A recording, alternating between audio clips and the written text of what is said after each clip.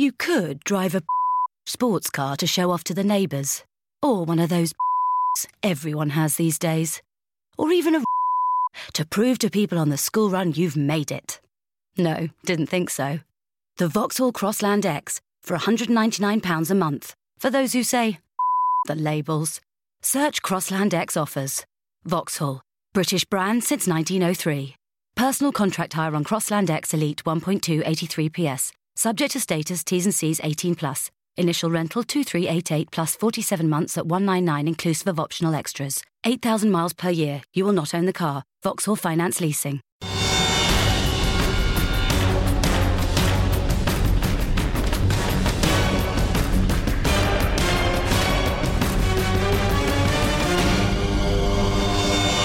Bangly bang. Hello Pod, I'm Chris Hewitt and welcome to the latest in the Empire Podcast series of spoiler specials. This one is dedicated to the 21st movie in the Marvel Cinematic Universe.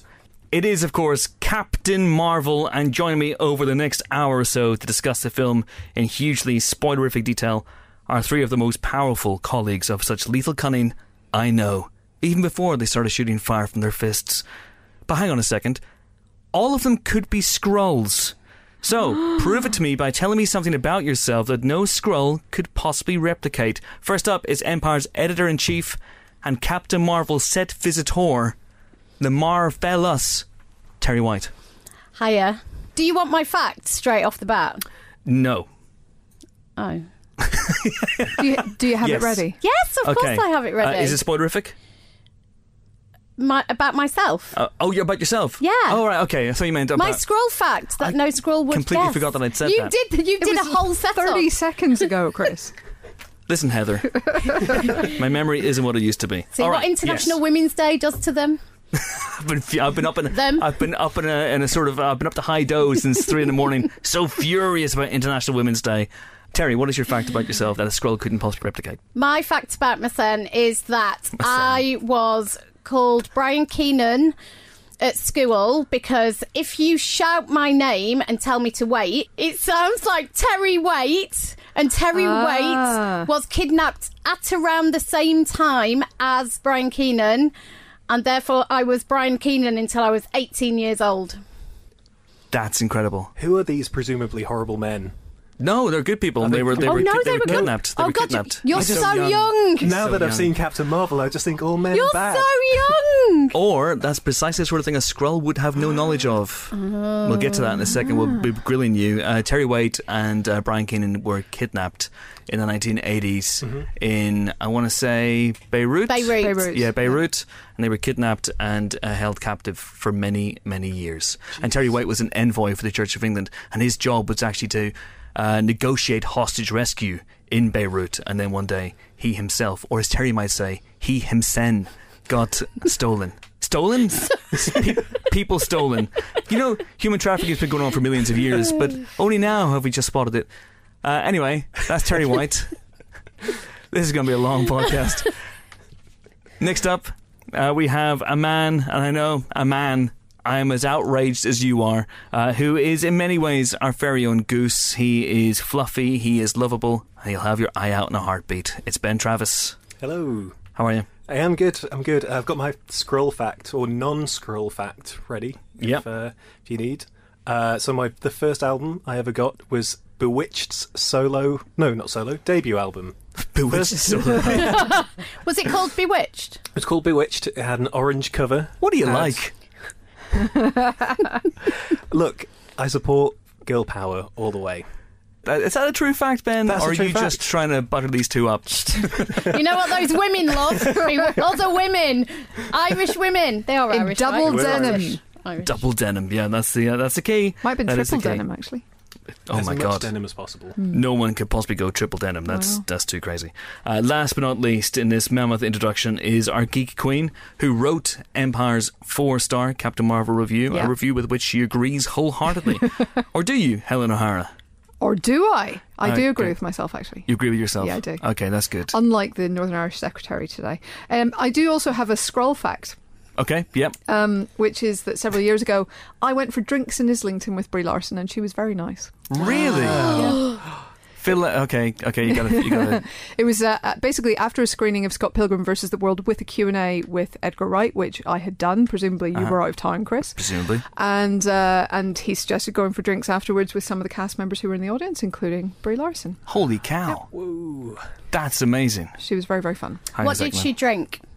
It was a cocktail bar, so it was some kind of weird cocktail, but like I'm teetotal, so like I have no idea. Yeah, but it looked cool. So sorry, I'm just sending a text. Hey Edgar, do you remember asking Helen to do a Q&A of Scott Pilgrim and not me? What the fuck? Dead to me. XO Chris Hewitt. Hugs and kisses. I made you, I can break you. Your pal. Chris. Anyway, yes. There you go. Well, welcome to the show, everybody. We're now 25 minutes into the introduction, and people have already turned off. But this is a spoiler special, and welcome back to the spoiler special. And we will be getting into the movie, as I said, in spoilerific detail. Third act, revelations, major deaths. Are there any major deaths? Yeah, they kind of are in this one. The whole kit and caboodle. But before we do that, I'm going to do that with the film's co-directors and co-writers, Anna Boden and Ryan Fleck. Here we go. Enjoy. We're delighted to be joined on the Empire Podcast's Captain Marvel spoiler special podcast. I'm very uncomfortable with this. Far too... Oh, really? You'll love it. Honestly, by the end of it, you'll be like, I want to unburden myself. With the film's co-writers and directors, Anna Boden and Ryan Fleck. How are you both? Very good. Happy to be here. A little nervous, but I guess I am a little tired of evading questions. By the end, we'll be spoiling. We'll just be opening up about all kinds of things from our lives. Well, what I'm hoping you'll do ultimately as well is you'll just start spoiling Avengers Endgame, and just go straight into that. The trick, right? In fact, should we just start with that? How does that end? We start talking so freely that we start spoiling things that we don't even know about because we don't know. I'm telling you, they just let us read our own script like a week ago. So. Okay, fair enough. All right. So I'll start off with the big question, the one that's on everybody's lips. 2 REM songs in this movie. I'm a huge REM fan. Me too. I'm surprised you even heard them. I had to bury them in there just to get them past the, I don't know, the censorship board. There's an REM censor? REM censorship board? Yes. Yeah, it's just Michael Stipe. They were my favorite band, from 5th, 6th grade growing up. Uh-huh. Okay, so I'll be honest, I did hear Man in the Moon, but Crush with Eyeliner passed me by a little bit. I've only seen the film once. So, just once, where is Crush with Eyeliner? Where should we listen out for that? You gotta listen closely, because it's in the bar scene, and it's under dialogue. So, it doesn't announce itself. Okay. Interesting. It's the scene between Sam and Bree talking at the bar where she's sort of doing the test on him about testing on whether he's a Skrull or not. Okay, I got you. All right. Yeah, I will listen out for that one as well. And obviously music is a huge part of this. The soundtrack is a huge part of this as well. It's very period centric, but there are songs in there that feel very specific in terms of their use. Just a Girl being one. Can you talk about the use of that at the end of the movie? Yeah, that is actually one of the places in the movie where we tried about 3,000 different songs before we arrived on Just the Girl, which is hilarious because Just the Girl is the most obvious choice. But for a variety of reasons, we were kind of looking in a different direction before we landed there. And then we put it in, and there's something a little bit cheeky about it and a little bit fun about it. And we just, People were really into it, kind of fell in love with the use there. What did you think of it? Fantastic. I imagine when you're making the movie, you go, this is the obvious choice. Is it too obvious? Is it too obvious? That's the question. So let's cycle through 2,999 more songs, and then it works. Yeah. Well, I mean, there's a little wink to the audience in there. It's playful. No doubt. No doubt. Nice. Nicely done. You see, wordplay. You didn't expect that when you sat down here. This is a spoiler special, and so we are going to get into it pretty much straight away. The songs were a red herring. Let's start with The Sting. Now, I spoke to Kevin Feige this week, and he tells me that The Sting was directed by the Russos. But were you involved with The Sting? Were the discussions about what else might happen at the end of the movie with Carol?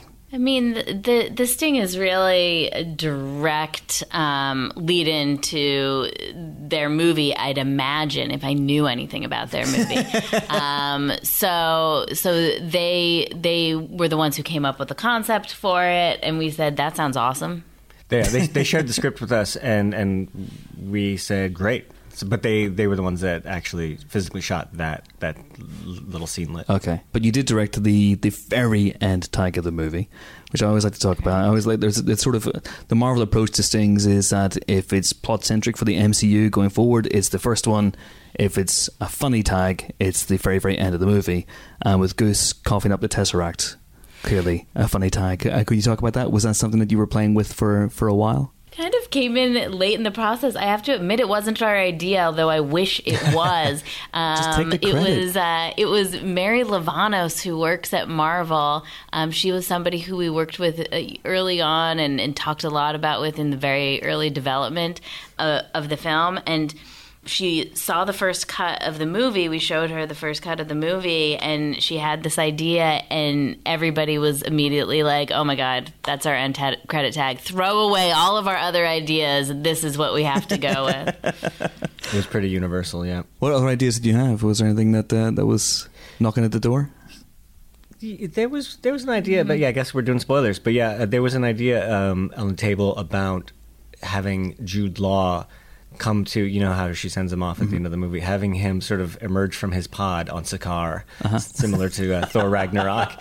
And yeah. You a fighter or are you food? And then have him look around and see the devil's anus behind him and wonder, where the hell am I? I suspect he's very much food in that scenario. That would have also been awesome. But Goose is in some ways the breakout star of the movie. I think people want to see now a Goose spin-off, maybe an entire Goose cinematic universe. And the idea that Goose is a flurkin is something that comes from the comic books as well. But was that something that you always wanted to play with in terms of this movie? I wouldn't say always, but there was the idea. You think it was always? Definitely always. I It was one of the very, very first ideas when we were all getting in a room together with the guys at Marvel and our co-writer. We throwing ideas up on a blackboard with no idea what the structure of the story was going to be, just like what might we want to see from the comics in this movie. That was definitely one of like the very top things we always wanted to see in the movie. It's so awesome in the comics. I mean, a cat who's a flurkin who has pocket dimensions. I mean, that is like there was no way that wasn't going to end up in this movie. Yeah, that's true. Don't forget the tentacles. And the voracious appetite. I know. As well. I wonder what goes on inside. Like if you said, if there were a spin-off, maybe we go inside the flurkin. And the pocket dimensions of the flurkin. Like what if Talos got sucked in, and then you could spend time with a flurkin and Talos It's together. What he feared all along, was that he was going to end up in the pocket dimensions of that flurkin. Yeah, precisely. And the idea that Talos and Skrulls just hate the flurkin. Well, that's also from the comics. I mean, in the comics, it's Rocket who's scared of the flurkin. Yes. And we didn't have Rocket in this movie, but we just thought it would be so funny for Talos, who's like our baddie, our villain, and, you know, he's kind of threatening this whole group of people, and then he sees this little, cute, adorable cat, and it scares the living bejesus out of him. So we thought that was just a funny scene and a funny moment, and so that's where we kind of flipped the idea and turned it into the Skrull that's scared of the flurkin. It works doubly well as well because obviously Talos is Australian in this, and they're afraid of nothing. I mean, the 10 deadliest land snakes in the world all live in Australia. Sharks, spiders, everything that can kill you lives down in Australia. But a cat, now that's really scary. That's the real payoff. Well, it's also funny too because Ben Mendelsohn loves cats. I mean, if there's anyone who's a cat loving person, it's Ben. He was literally the only actor on set who loves cats, by the way. And he had to do some acting there to actually express fear of the cat. Amazing. Goose does, in the end, take Nick Fury's eye. And I think when the second trailer came out, there was a lot of speculation online that might be the case. Oh, really? Yeah. But were there any alternatives in the works at any point? No. It was always going to be Goose. It was going to be Goose. I'm trying to think. Various ways of it kind of being Goose. Mm-hmm. But it was always going to be Goose. Mm-hmm. And you have a lot of fun playing with it as well. where it feels like you dangle a lot of things towards Nick Fury's eye, or he's antagonizing Goose quite a lot during the course of the movie. And calm, strike. Mm-hmm. Was that I guess that was the plan from the beginning. Something about that belly being rubbed, Goose did not appreciate at the end of that when that happens. You mentioned a telos there as well, and there's two major twists and reversals in this movie, which I loved. And one is, again, a subversion, I think, of audience expectations. Or at least maybe not the audience, but me. Because whenever Kevin announced the Skrulls at Comic-Con a few years ago, I, in my wisdom, immediately went, aha! The Skrulls are going to be the big bads of the Marvel Cinematic Universe going forward from this point on. And that is completely not what happens, at least in this movie. And in the end, it's analogous, of course, to the refugee crisis, and that's what they are. They are basically refugees. They're just looking for a home. Can you talk about that decision to wrong foot the audience and set the Skrulls up as ultimately good guys? Yeah, this is so much, we knew from the beginning this was so much a movie about Carol's journey towards finding her own humanity. But part of that is also seeing the humanity in other people, even people who you don't expect to. And so the idea of having Carol go through that journey and seeing the unexpected humanity in Skrulls, realizing that she's been wrong and having to face that was really powerful for us.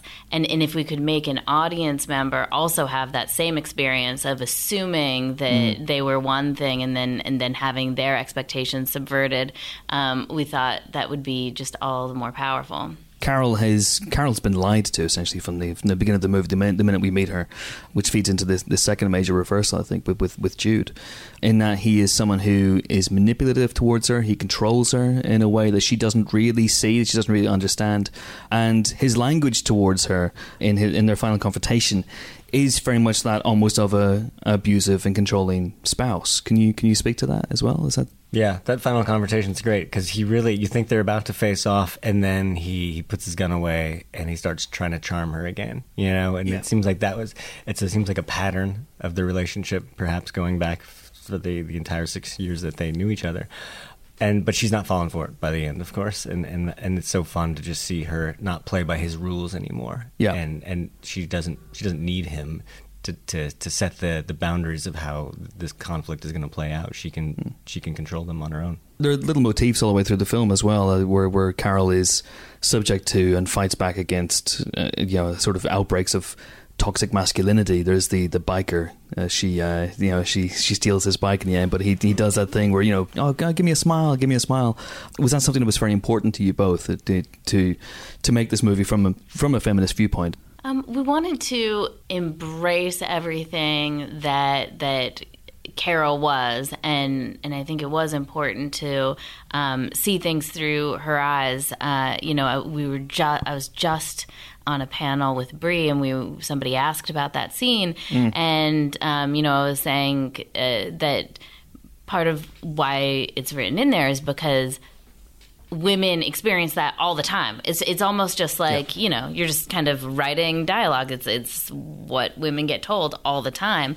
And Brie was saying that, she's had that conversation with men, and men don't realize it. They don't even realize it. What, the smile conversation? Yeah, they don't even realize that's, is that really something that women get told all the time? It seems like a surprise to them, but if you talk to every woman in the room, she'll say that that's happened to her many times. And so, just having the female experience be part of what we're exploring on screen and have that become part of the conversation, I feel like was important. But even more than that, the idea of it's just another person telling her that she ought to be a certain way. Yeah. And so, like you mentioned, Jan-Rog, who's trying to tell her that she should control her emotions and she has to be a certain way in order to control her because she is so powerful and she is so much more powerful than him. It's the only control he has over her is to convince her that she should be different than how she is. And so just that being another step on her journey towards having to reject those voices who have said, you're not good enough, you're not strong enough, you ought to be a different way, and embrace herself and all that is, even in her failures and even in the things that aren't perfect about her. that's what feels empowering to me about the film. Carol's fascinating in the film as well, because when she arrives on C-53, or Earth as we call it, she's not a fish out of water in the way that you might expect, from a film like this. So she's very, very confident. She immediately takes control of her destiny. She starts off in this investigative path. She doesn't, she's got this feeling in the back of her mind that something's not right about her past. But can you talk about that approach to Carol's character in this, and the fact that nothing seems to faze her once she lands on Earth? Well, I always thought about it more as just like she's so driven as a warrior to get the scrolls, to solve the mission, and even though something's nagging at her, she's driven to be a good soldier, and that's what's propelling her through that investigation on Earth. And it just so happens that getting to the bottom of why the scrolls are on Earth is also getting to the bottom of her own past. So it becomes this moment of self-discovery that really, there is something personal that's nagging at her, but it's also just that drive to, do what she should be doing. Yeah. Structurally, the movie's really interesting as well. You start off with Carol already. She has her powers 6 years after the accident and abuse her with her powers. Because with a movie like this, you can go a million different ways. Did you play around with the structure of the film? Did you start with, was there a version where she was on Earth as the movie began, or there was actually this? I mean, we knew we were always going to leap ahead in kind of a Guardians of the Galaxy way. We knew there was an early draft of the script that you meet her in a bar on Earth, talking to Maria Rambeau. Actually, I'll go back even further. The original opening to the script was her in a simulated combat situation in her fighter jets, where they're doing an exercise. And basically there was a whole Top Gun style sequence that we were even planning to shoot for a while. And then we realized that there was something that was just nagging at us about that sequence. And even though it was great and it was an awesome introduction to Carol and her human character, and to Maria Rambeau as well. And I think it would have been fun for the audience to meet them on Earth as humans. But what the problem with that is the audience would be so far ahead of the story. So what was going to happen was we were going to jump ahead into the present, which was her on another planet, and then the rest of the movie would be, well, how'd she get there? How'd she go from being a human fighter pilot to this space warrior? But you would have already known and viscerally felt her as a human. And so when she is uncovering her past and feeling a little freaked out by it, I think it's much more effective for the audience to be on that journey with her. So in her shoes, yeah. Totally. To be experiencing the uncovering of the mystery along with Carol. You can layer in the clues to her past and to the emotional loss that she kind of feels, as she knows that there's something up with who we ultimately find out to be Marvel.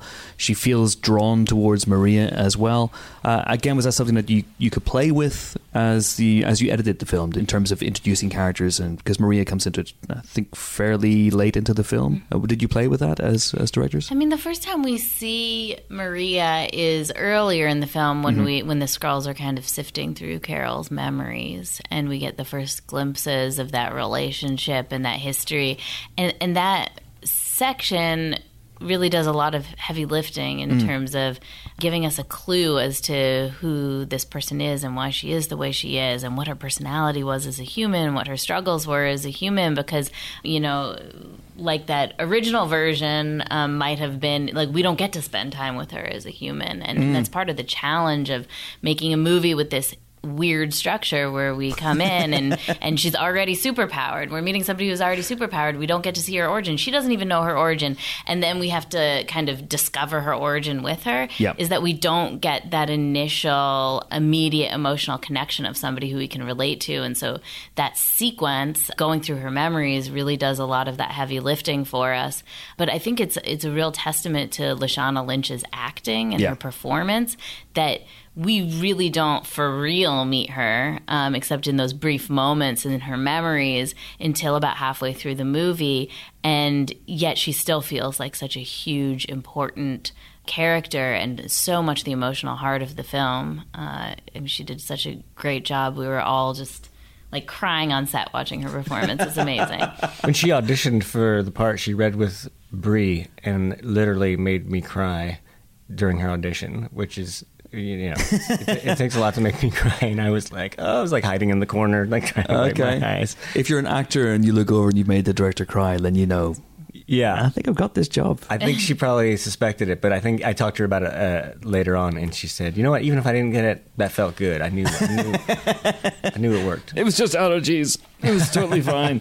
That scroll memory probing device we thing. call it the mindfrack sequence. Really? Oh, so are you actually talking about the physical device she's trapped in? The physical device she's trapped in. Yeah, okay, that's really cool, very apt. But also structuring that must have been really, really fun. It's really freaky and disorienting, which is obviously it is for Carol, and you wanted to make it so for the audience as well. Yeah, I mean, we needed some kind of narrative to hopefully lead people through it. It's such a weird sequence, and I love that in a Marvel movie we're able to do something like that. It just speaks to our executives who, if anything, they were pushing us to make things weirder instead of holding us back, which I just loved about this process. But yeah, we wanted it to feel surreal and like this stream of consciousness thing where like you're kind of going through memories, but your memories are messed up, and she has this brain that's has memories of two parts of her life that are all getting mixed together, and we had a lot of fun with devising that sequence and figuring out how to shoot it, and it's really kind of those voiceovers of the Skrulls of Talos that kind of lead us through it and help us understand what's going on. A very Eternal Sunshine of the Spotless Mind kind of way. That was kind of one of the references that we used when we were creating that sequence. Have you seen that movie? I have indeed. I think I have. It's been erased. It's been erased from my memory. Oh, nice. There we go. See, I was leading you there.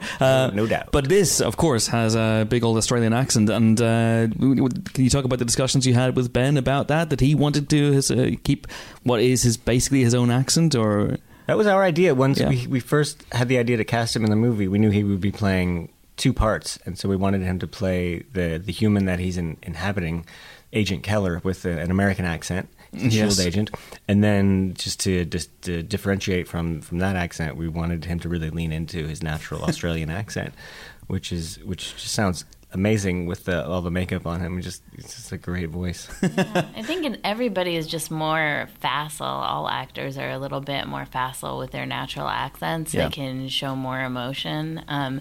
So, yeah, I think it was important for him to be able to kind of be as wild as Ben Mendelsohn wants to be. I love that Nick Fury's boss looks just like Ben Mendelsohn. That's a stroke of luck, ultimately, as well. Fears, the idea of Fears being the name that the Kree know Carol as. Was that a reference in a weird way to Star Trek, the motion picture, where Voyager becomes Feager? Or Fajer? You can confirm or deny. Not to our knowledge. It wasn't. I'm actually not aware of that. I don't think it was our idea, though. That was Geneva. She was our writing partner on this, and I think she came up with it. She came up with the idea. She didn't tell us how or where she got the idea. So you could be right. Maybe she stole it from Star Trek. Is what you're trying to say. No, I'm saying homaged. It's the same way Eternal Sunshine. It's all fine. It's all part of one big old melting pot. It's totally fine. Nobody refers to Carol in the movie as Captain Marvel. That's clearly a very deliberate choice. It's a very strange thing for somebody to call someone. Can you talk about that? I don't think we set out to not call her Captain Marvel in the movie. We just, she had to come up with the name at some point by the end of the film, and we thought Nick Fury at the sink doing the Marvelettes song. Just a little kind of tease as to what's to come and why her name is what it is. And then, of course, there's Mar-Vell. Yes. So she's taking the mantle from her hero, Mar-Vell. But... of course, Nick Fury changes the pronunciation. And then you see at the end that she was Captain Carol Danvers when he has her file at the very end. So therefore, it's there. Captain, if someone wants, it's there. If you want it, it's there. If you want to mispronounce it, Captain Mar-Vell is totally fine. At the end as well, you have the revelation that the Avengers Initiative was named after Carol's flight sign. Where did that idea come from? I'm getting choked up just thinking about it. Because we haven't been allowed to talk about it for so long. It's the boxed-in emotions. You see, this spoiler therapy is a good thing, right? Yeah. Where did that come from, the idea at the end that Carol is inadvertently responsible for the name of the Avengers? I mean, the whole movie is about Captain Marvel inspiring Nick Fury to change his whole outlook and to, make S.H.I.E.L.D.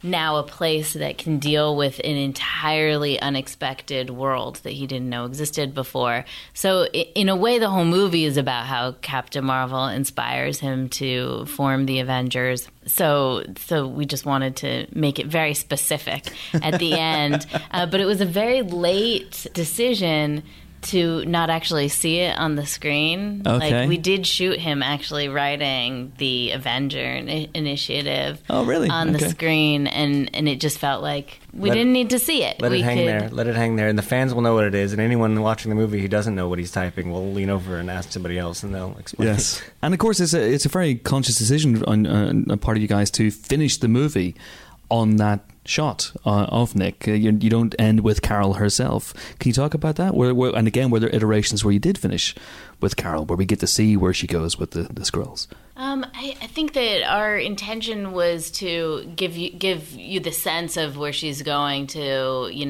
help end the war and find the Skrulls a home without actually, seeing her land on a planet somewhere and set up a civilization. I feel like we can use our imaginations as to, that big mission and how that might exactly play out. So that is where we wanted to leave Captain Marvel. And it just felt like the weight of her inspiring the Avengers and inspiring basically this entire world that we've come to know and love as Marvel enthusiasts over the years felt like the right way to tell the story. So in a way, we feel like we are leaving it with Carol, but it's about the future that she is inspired at the end of the movie. Yes. Is that where the idea came from to set it in the mid-90s and to set it before the MCU really began in earnest, obviously, with Tony Stark and Iron Man? Yeah, it's an origin story for the whole thing. The whole thing. Mm-hmm. Yeah. Yeah, and that's something that Kevin Feige and the Marvel team, basically, when we came on board, they said, we want her to be inspiring Nick Fury to create the Avengers by the end of this movie. 1995, it's a very specific setting for the film. We see a True Lies standee having his head blown off. Is that a diss of that movie, or is No, are you kidding me? We were inspired by all those movies, all those Schwarzenegger films from the 90s. Yeah. Terminator 2 was a big reference. James Cameron is, of course, an action legend. I think it's, I worked in a video store in 1995, and I remember those True Lies standees. So it was more nostalgia than anything. And of course, she has to blow somebody's head off of that standee. It's going to be Arnold or Jamie Lee Curtis. I think we just had to go with Arnold.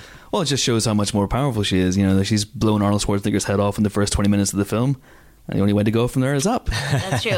Credentials established. Just a little bit of insider info about that is that we really wanted it to be the mask because of the green head. So the idea that she thinks it's a Skrull. Oh, okay. So we initially tried to get that, but they wouldn't clear it. The Jim Carrey film from the same year, and that would have been great because it looks like a Skrull. But I think that studio was uneasy with us blowing up their standee.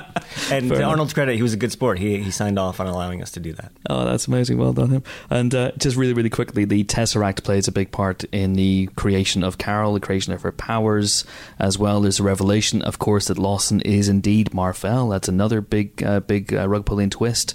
At what point did you know the Tesseract was going to play a big part in the creation of Carol and her powers and the revelation of Mar-Vell as well? You knew that something needed to give Carol her powers, and I think that we were at a point when we were brainstorming with the team at Marvel and just like, why create a whole new thing? Like, we have all this powerful stuff that's already in the Marvel universe. Do we really need to create a whole new energy source for her to gain her powers? We have some to choose from, and so we decided to go with the Tesseract.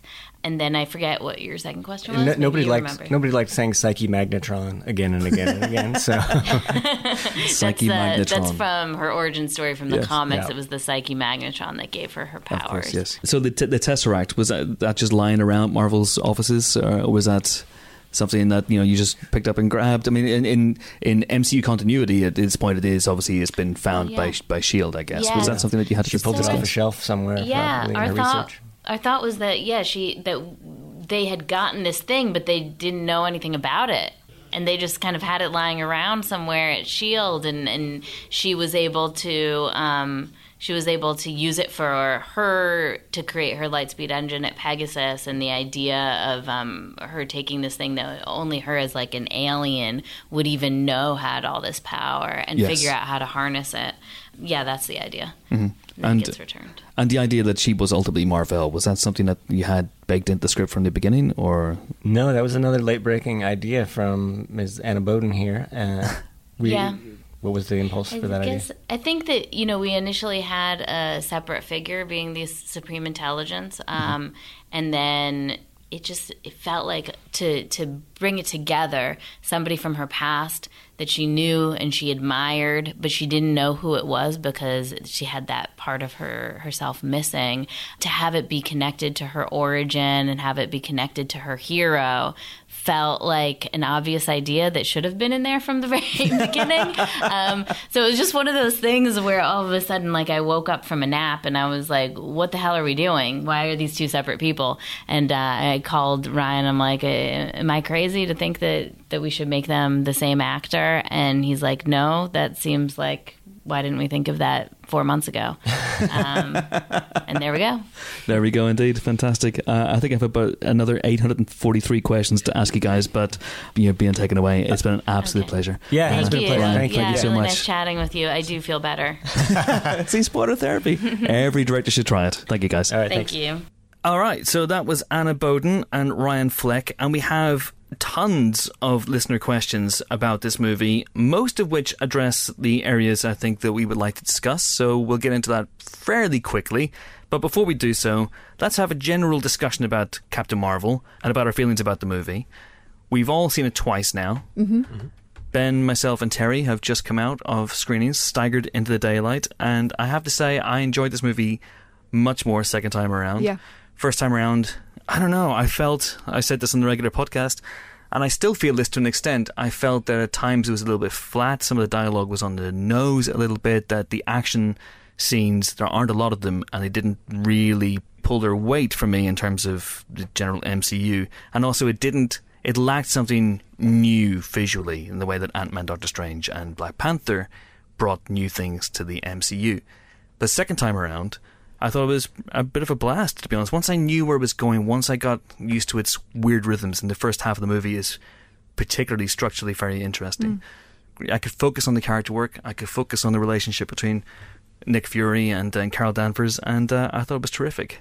Terry, what did you make of it? So, I agree with you to a certain degree. The first time I saw it, I was quite bamboozled by, which is not a word I use very often actually, and now I realise why, for the first half of the film, because as you say, it's not a traditional origin story structure. That has kind of split people, I think. I found it just quite overwhelming because it does pull from kind of multiple comic book runs, and it's not a straightforward kind of narrative because you have to learn about the Skrulls, the Kree, what that is. Yep. It drops you straight into Hala. You obviously join her when she has her powers, even though she's not in control of her powers and hasn't realised their full potential. And then the second half for me really is where it kind of hit its stride. And by the final act, I was wanting to stand on my chair and weep and punch the air at the same time. Now, what I think... Don't do that, by the way.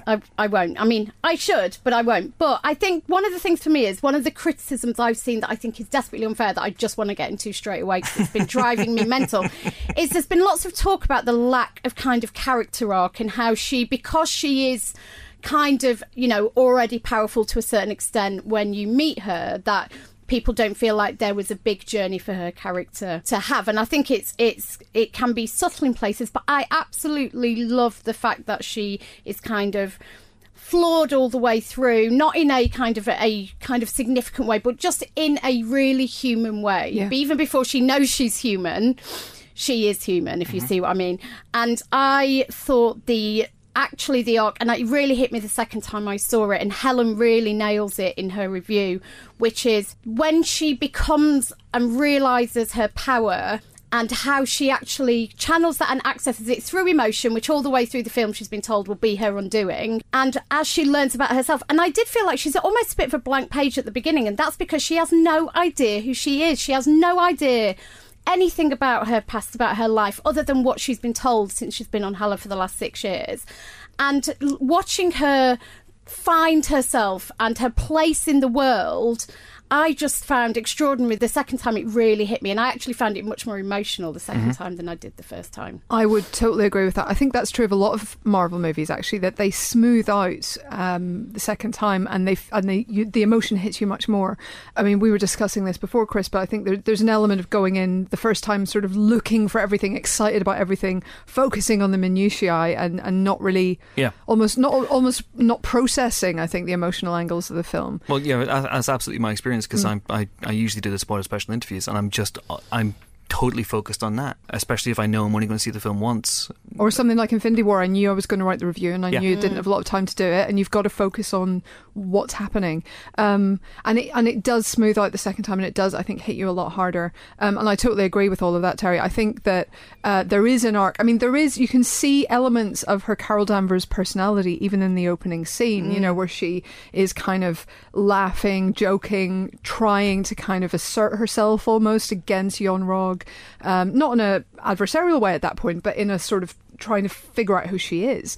And then that just builds and builds through the film. And there is absolutely an arc when she decides, I'm through with letting people tell me when I'm good enough. Because that is, I mean, you know, Thor doesn't radically change personality over the course of that first film. No. He is still Thor. He just learns a lesson about, you know, responsibility or whatever else. It's, I would say, similar here. She doesn't radically change personality. She just realizes that she's done asking for permission, which is cool. I think as Steve says in Infinity War. Yeah, exactly. I think as well, we're so used to origin stories being about people kind of gaining power or learning to use power, and that's not what this film is. She already has that power, and sure, she realizes the full potential of it later in the film, but it's about her learning to learning about her humanity. It's an amnesiac story. It's her learning her who she is, what her personality is, where she comes from. And I think we're less used to seeing that as being the kind of character journey in these sorts of films, but I think that comes through really strongly, especially second time around. There are several key relationships in the film. For me, there's a really key one is the controlling relationship between Carol and Yon-Rogg. I wrote down what she says this time around because I was very conscious of the fact that it's a big twist. Yeah. It's a big twist. I don't think anyone really saw that coming. Certainly didn't see the other big twist. We'll talk about that in due course coming as well. But Jude Law's Yon-Rogg is essentially the bad guy of the film. And he uses language towards Carol, especially towards the end, which I feel is very deliberately chosen. It's very controlling language, and she gets to say something back to him. She says, I have nothing to prove to you at the end. But let's also remember what she does directly before that, right? So somebody was saying, oh, you know, that's quite overt. Is it too heavy-handed, that speech? But hilariously, she cuts him off. I love that she cuts him off. So he's going, prove yourself, show me. And he's halfway through shouting this at her, and she just launches him like miles. I loved that because, A, you know, we spend our lives being interrupted as women, and B, Sorry, Tony, can I just stop you there? I thought it was a tremendously moving moment. Carol finally reaching her own emotional apotheosis, if you will. It was really, really great. Helen, you must have also thoughts on this. I'm not sure Terry had finished. Oh, sorry, Terry, please continue. God, where is James Dyer when you need him? You don't want James Dyer in this podcast. But I did love that, and I loved that she undercut that entire thing, which could have seemed heavy-handed if he'd have completed his speech and it had been done completely straight-faced. The fact that she launched him mid-sentence, I saw it with an audience this morning, and everybody just like pissed themselves at that moment. Yeah. I mean, I think first of all, the casting of Jude Law is superb for that role because he is capable in his life of both those roles, of being the incredibly likable, genial, extremely attractive, obviously mentor figure. Don't objectify Jude Law, Helen. Don't objectify. Don't be ridiculous. Anyway, but he is capable of being that sort of, you know, mentor, that kind of shining personality that everybody just wants to be like. Like Dumbledore.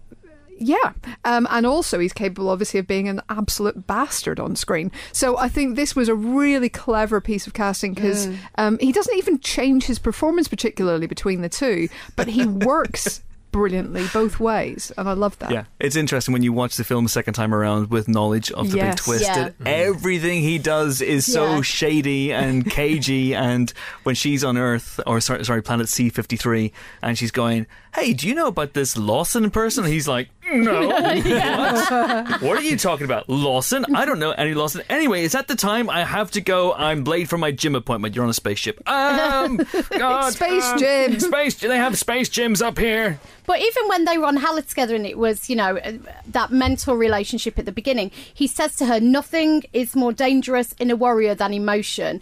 And the statements he makes to her, and it's the point you just made, Chris, which is he's doing it all along, but he's doing it within kind of a supposedly supportive relationship. But actually, when you watch it a second time with the knowledge of who he is truly... it's classic controlling language and behaviour all the way through. And actually, you know, it really struck a chord for me when she says, my name is Carol Danvers. When she's with the Supreme Intelligence at the end says, my name is Carol Danvers. A single tear runs down her face. And that for me was really significant because I immediately leapt back to him saying that was a weakness. And in that moment, she was obviously accessing that and it was her greatest strength. And we've heard that so many times. That's the thing. That's why we just let it go first time. We've heard so many mentors saying you must control your emotions, you must master your emotions, you must, you know, do this, that and the other. I didn't particularly register it at the start of the film. I wasn't surprised by it. It's quite subtly insidious, isn't it? Because, when you see it the first time and you see their dynamic, that he is her mentor, that like you said, that's how we've always seen mentors speaking, but second time around, you can't not see the creepiness of it. Like you said, a very specific phrasing that he uses and telling her he's kind of continuing to shield her from who she is, and that is human. I was going to say in the scene that Terry was talking about before, where he's saying, "Come on, fight me without your powers" and stuff. That reminded me very much of angry men on Twitter when they kind of double down in an argument and they're saying, no, come on, come back, keep fighting. And it's like, what the fuck? Leave me alone. I've got why are you keeping on coming at me? Like, this is done. I don't owe you anything. And I really liked her kind of just blasting him away. Like, no, you can't tell me not to use my powers. Like, just leave me alone. Jon Rog would absolutely, without a shadow of a doubt, try to give Captain Marvel 0% on Rotten Tomatoes.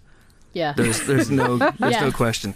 He is absolutely the sort of person that thinks this movie was made to antagonize him.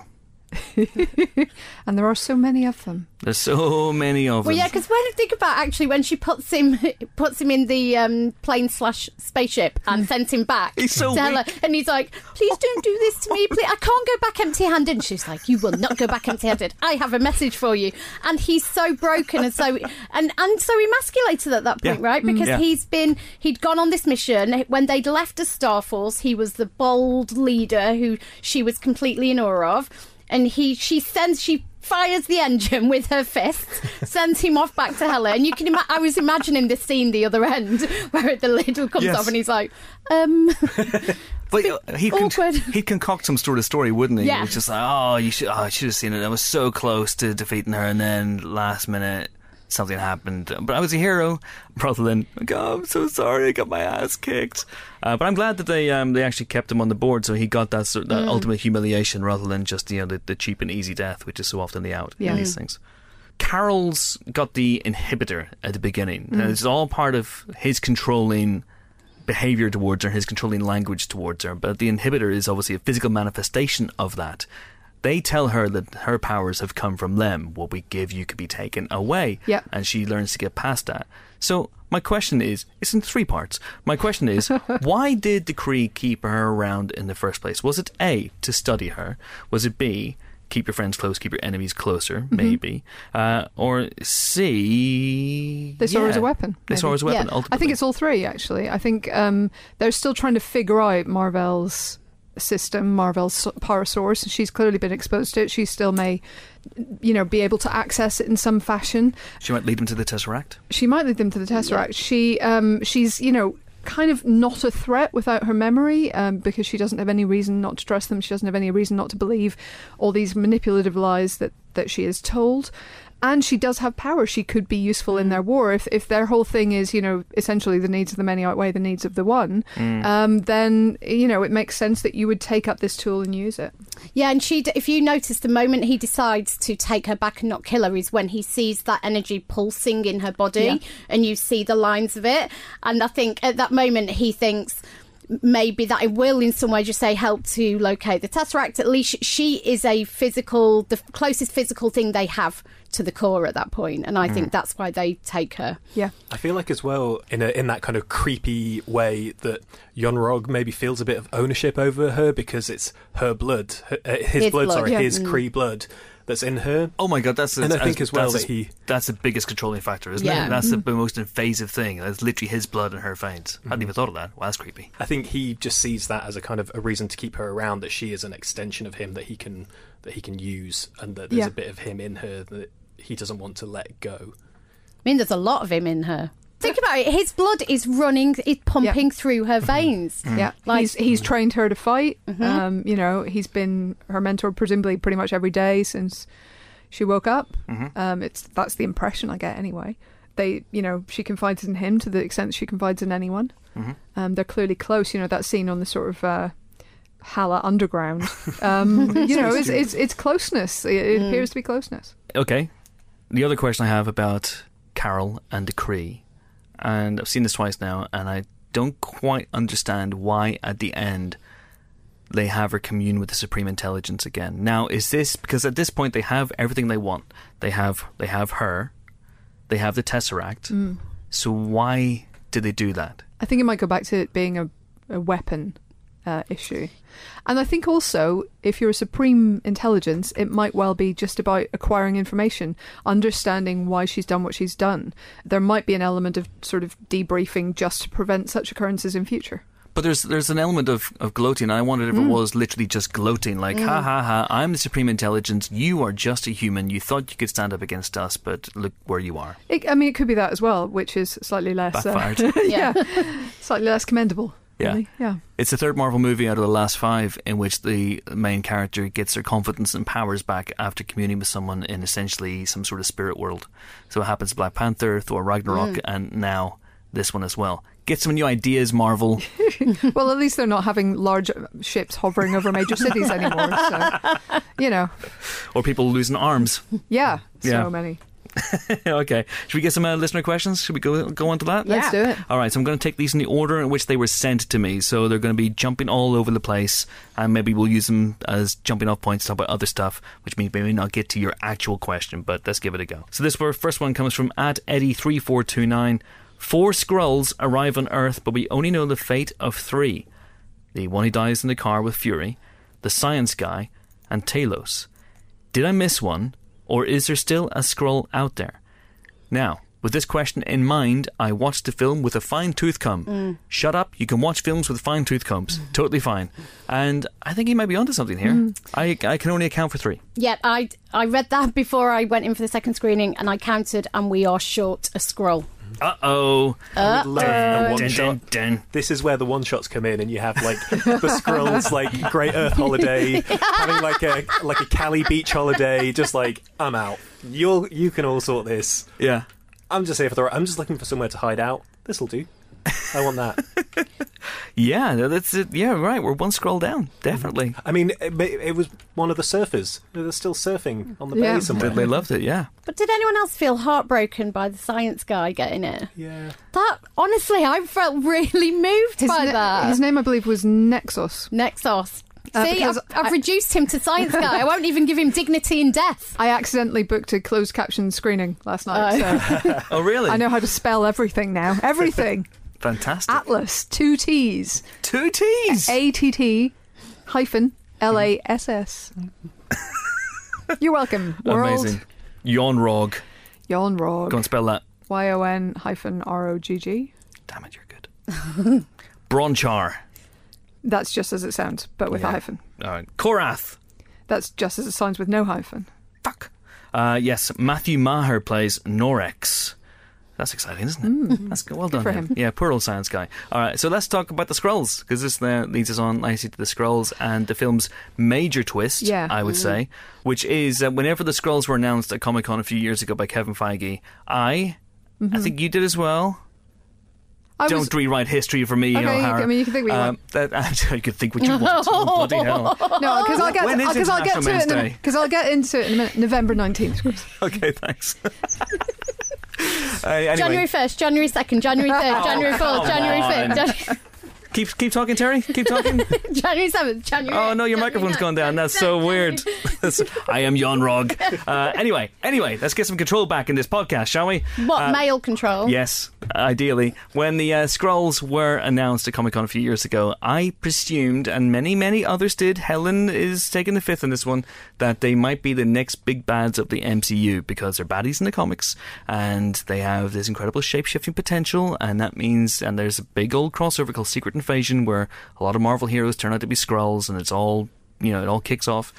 And that still may happen, but is not happening as a result of this film because they're goodies. So my view and my memory is that when that was, I acknowledged the possibility of that, but I really hate that idea. I really don't like the Secret War idea. I don't want half the people I've fallen in love with over the last 10 years to turn out to be not who I thought they were. I find that tedious and a little bit rug pulling in a way that isn't emotionally or narratively satisfying. That's my issue with the Skrulls, and that always has been, I'm pretty sure.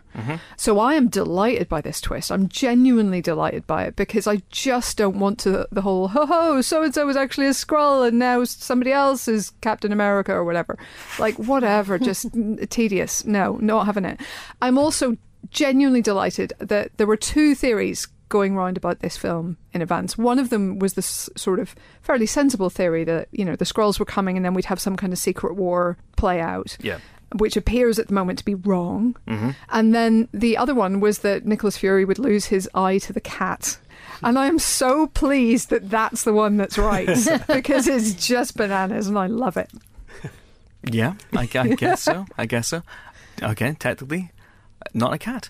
True, a flurkin. A flurkin, that mother flurkin, as he says, artfully skirting the boundaries of a PG-13. Whenever I saw the trailer, I did do a poll on Twitter. How did you think Nick Fury was going to lose his eye? And the overwhelming, the runaway winner in that poll was Accident in a Dildo Factory. So I'm surprised to see Marvel didn't go down that route, and they went instead for Goose scratching his eye out, which was fun. But let's go back to the Skrulls. There's every chance that the fourth Skrull, who's still on Earth, might get so pissed off that he launches his own one-man secret invasion of the Marvel Cinematic Universe. That's a possibility. There is reference, of course, to thousands of other Skrulls as well. And you could say it's Kree misinformation, but they do seem to be under the impression that Skrulls are invading and infiltrating planets. Possibly that's just because they're looking for homes, but also there might be just a rogue element. Yeah, I mean, I rewatched it. When I saw it the second time, I was really keen to see, especially Ben Mendelsohn as Talos, whether there was any kind of hint that was there a switch and bait, right? So was he presented as the villain at first, and actually then there's a big kind of change in his character? There actually wasn't, and when you rewatch it knowing he's not the bad guy, it kind of all makes sense. And I have to say, the way they played the Skrulls and the way they used humour, I mean, it totally wrong-footed me, because I was just expecting them to be the big bad and that was it. And partly it's because he's Australian, I'm sorry, but it just sounds funny coming out of a guy dressed head to toe in green prosthetics. He's basically an asparagus, isn't he? Hilarious. It's really funny. Are asparaguses Australian? Well, no, but the asparaguses are roughly that colour and sort of bit of texture and such. Do you think his pee smells of Skrull? Oh, very good. Yes. Very good. And, that whole thing with the Science Guy was that whole scene in Maria's house where he's like... It's in orbit. Was that so hard? And he's like, I thought you was your science. The dialogue there, and I agree with you, Chris. I don't think the script entirely landed every single time, and I don't think every joke landed either. But the charm and the warmth and the wit in that scene was just brilliant. He's so good. And the tonal shift, like Ben Mendelsohn, when he's reunited with, when Talos is reunited with his family... Soren, I believe. Proper choked up. It was. I think he's a remarkable actor, and I actually think this really showed him to his greatest kind of range and all of the stuff he's capable of. Precisely, especially after a series of rote bad guy roles in the likes of Ready Player One, and obviously Krennic and Rogue One, and other films that didn't have the word one in the title. But the Robin Hood, I mean, he's probably the best thing in Robin Hood, but still, it's one of those. It's a terrible thing, though. Yes, it's a terrible, terrible thing. And this gives him a chance. He's so good in Mississippi Grind. If you have not seen Anna Boden and Ryan Fleck's previous movies, they're all fantastic, but Mississippi Grind I'm evangelical about. Go and check it out. It is incredible. He's so tragic in that as well. Your heart breaks for him, and you're just terrified for him in every single scene. It's just incredible. But yeah, I also loved, I mean, the very basic accent switching in this from Australian as an alien to standard American as Keller, Fury's boss.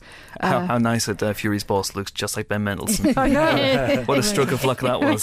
Terry's right. Second time around watching it, knowing that they were the good guys, I did exactly the same thing. Like, they're presented as bad guys by Jon Rog, that bastard, and the Kree, those bastards, and but they're actually never doing anything overtly evil, with the possible exception of the memory scrubby thing, which they do to Carol. But isn't that because they ultimately they're desperate to be reunited and to find a home, and so actually we don't know if they were planning to harm her. It was just trying to glean information, and when you see it through that perspective, you think, what would you do as a refugee trying to find your home, trying to be reunited with your family? Would you go to those lengths? Of course you would. It felt like a very specific line later in the film as well, talking about people at the border, and I really enjoy the fact that, especially between this and Black Panther, you've got Marvel films that are still hugely entertaining. They're blockbusters, they're fast and they're funny, but they are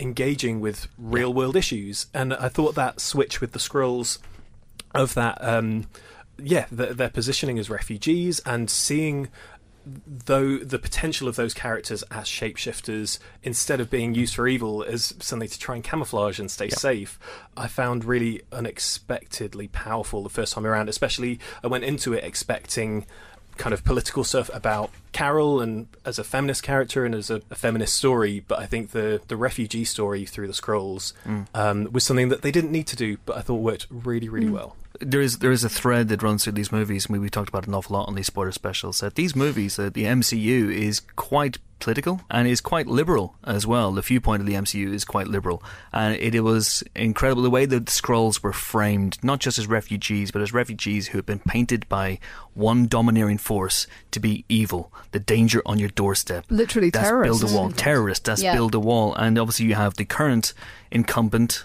He's got some sort of flirking on his head. I don't quite know what the hell is going on there. But the current incumbent, the current president of the United States of America, is using that sort of language to terrify people about refugees and about people coming into the country.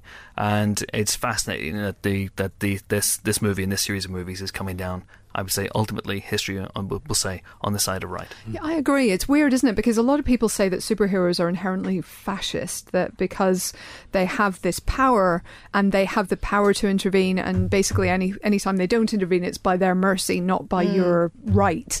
That's a sort of inherently fascist concept. But what's interesting to me is, as you say, almost unfailingly, these films take a very much more liberal viewpoint. Typical bloody Hollywood, left-wingers all. But it makes them, watchable and bearable. And I do think it's interesting. You can take a lot from it. You do get right-wing people who occasionally take the sort of distrust of government angle from these stories, and they see that as their thing. But I think they're demented, really, because it does tend to come down to freedom. It does tend to come down to looking out for the little guy, looking out for the person who's weaker than you, and trying to protect them from forces that would crush them. Yeah, as in this case. Yeah, I think as well it tallies with the sort of limited amount of Kree stuff that's been in the Marvel universe so far, aka Ronan, the accuser in Guardians, he's a fundamentalist. Like, that's who the Kree have always been, and you go into this story if you have a bit of prior knowledge, knowing that Captain Marvel's powers are of Kree origin, and that you see it from a different viewpoint, but actually it tallies the same. That the Kree are fundamentalists, and that the Skrulls are actually just being painted as something else. It's interesting, isn't it, here, that her powers kind of aren't at the same time this time. Her powers come from her encounter with Mar-Vell, but they're from the Tesseract. They're not from the Kree blood. That may have, I don't know, given her some enhancements, but that's not the main source of her power. So that is an interesting change. I mean, I was reading about Kree this week, and something I hadn't really picked up from the comics I've read, but the idea that the bluer the Kree, the more sort of pure-blooded, aristocratic. So there's a whole idea of kind of, it's the kind of Voldemort thing of purebloods in the Kree society. I wonder if that fits into Yon-Rogg a bit, who obviously isn't blue. No. Whereas, Ronan is a bright blue. I think there's maybe an element of that in him trying to prove himself as well. Yeah, because there is still kind of some nuance and grey area, right, between the Skrulls and the Krees, because Ronan's radical and he's positioned as being radical, and actually there's definitely something in the Kree which is power at any cost, right? They're obsessed with the acquisition of power, and the Skrulls are generally speaking about survival, but there is definitely grey area on that, and I was really surprised by the switch up actually with how she got her powers. That wasn't what I was expecting to happen narratively, and was, I thought, really interesting in terms of it. She does have that blood, but she didn't actually get it from a direct fusion with Kree DNA. Yeah. I think it's interesting about the Infinity Stones, because then I was thinking about them and how we now have several Avengers who owe their powers, their start, their life maybe, to Infinity Stones. Carol, obviously Vision, and Scarlet Witch, assuming they survive Endgame and come back. But it's kind of interesting, isn't it? I mean, that's, I guess, the nature of Infinity Stones. They can give you all of this power and they remain infinite. They're not touched by it. I don't think there's a single greater illustration of how powerful Carol is in the entire movie, and I include the bit where she destroys a Kree ship. Then her just nonchalantly picking up the Tesseract and then just throwing it up in the air and catching it again. She almost does like tricks with it, like rolling it down her shoulder all along and spinning it in her finger like a basketball, because this is something that we've seen people... It doesn't end well for people who just pick up the Tesseract, a la the Red Skull. And maybe that indicates that it suggests why... It's fascinating watching movies are made long after other movies, try and kind of fill in the blanks and make the pieces fit. But it kind of does give you an indication of why Ronan the Accuser is jonesing so much for an Infinity Stone in Guardians of the Galaxy. Once he realises what he's bringing to Thanos, he goes, well, hang on, I'm going to keep this for myself, and I'm going to become one of the great powers in the universe. Fuck you, you purple prick. Can I just say, it's 2 films now we've had Lee Pace as Ronan the Accuser. He hasn't actually accused anyone of doing anything yet. Well, I think it's more of a...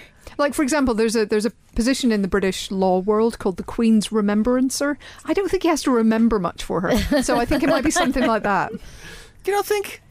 I mean, I'm not sure what he would remember. Brian, did you take my milk? I had milk in the fridge here and now it is gone. I'd even written Ronan on it. What have you done, Brian? You bastard. Jacques Hughes. Jack Hughes, have you taped over my celebrity death match? They still have this, very big in the Kree homeworld. Right, let's have another question now. This is the second question, Christ. At Benny Mill asks, I wanted to ask about the music. I thought there was no clear reason for shifts between cinematic score and 90s bangers. Well, there is, because then you get to have 90s bangers. Yeah. Well, there you go. That's the question answered. How do you think the soundtrack compares to classic scores like Winter Soldier or purposeful pop riffs like Guardians? I mean, I loved it, but I was born in 1979, therefore it's Ben, don't look at me, because I'll dissolve into ash. That's a year, Ben. Yeah. Before the 1990s. Okay. Before the dark times. Before 1991. Before the Empire. Are you born 1991? Get the fuck out. 1991. Get out. And I do have to say, I did, when I was watching it the second time, I was looking for maybe kind of more complex narrative reasons for song choice and where exactly they fell in the film. I couldn't spot anything other than being a kind of empowering, fuck you, feminist anthems, some may say. Yeah. But I didn't mind that. I quite enjoyed that. I didn't need there to be a greater subtext. And I also think that would have, the people who maybe do feel or worry that the film has some kind of, really preachy over kind of messaging. I think cobbing in a load of like heavy-handed narrative songs which just kind of back up the stuff that's already happening on screen and in the script would have been too much. It needed Annie Lennox's No More I Love Yous. I love that so much. Language is leaving me. We'll auto-tune Terry. It'll all be fine. I thought the soundtrack was really good. As I've said, as you heard in the interview with Anna Boden and Ryan Fleck, there's 2 REM songs in there. I am more than happy. That is fantastic. Hey, is this an episode of Are You Talking REM Re Me? No, literally no one is. No. I think it is.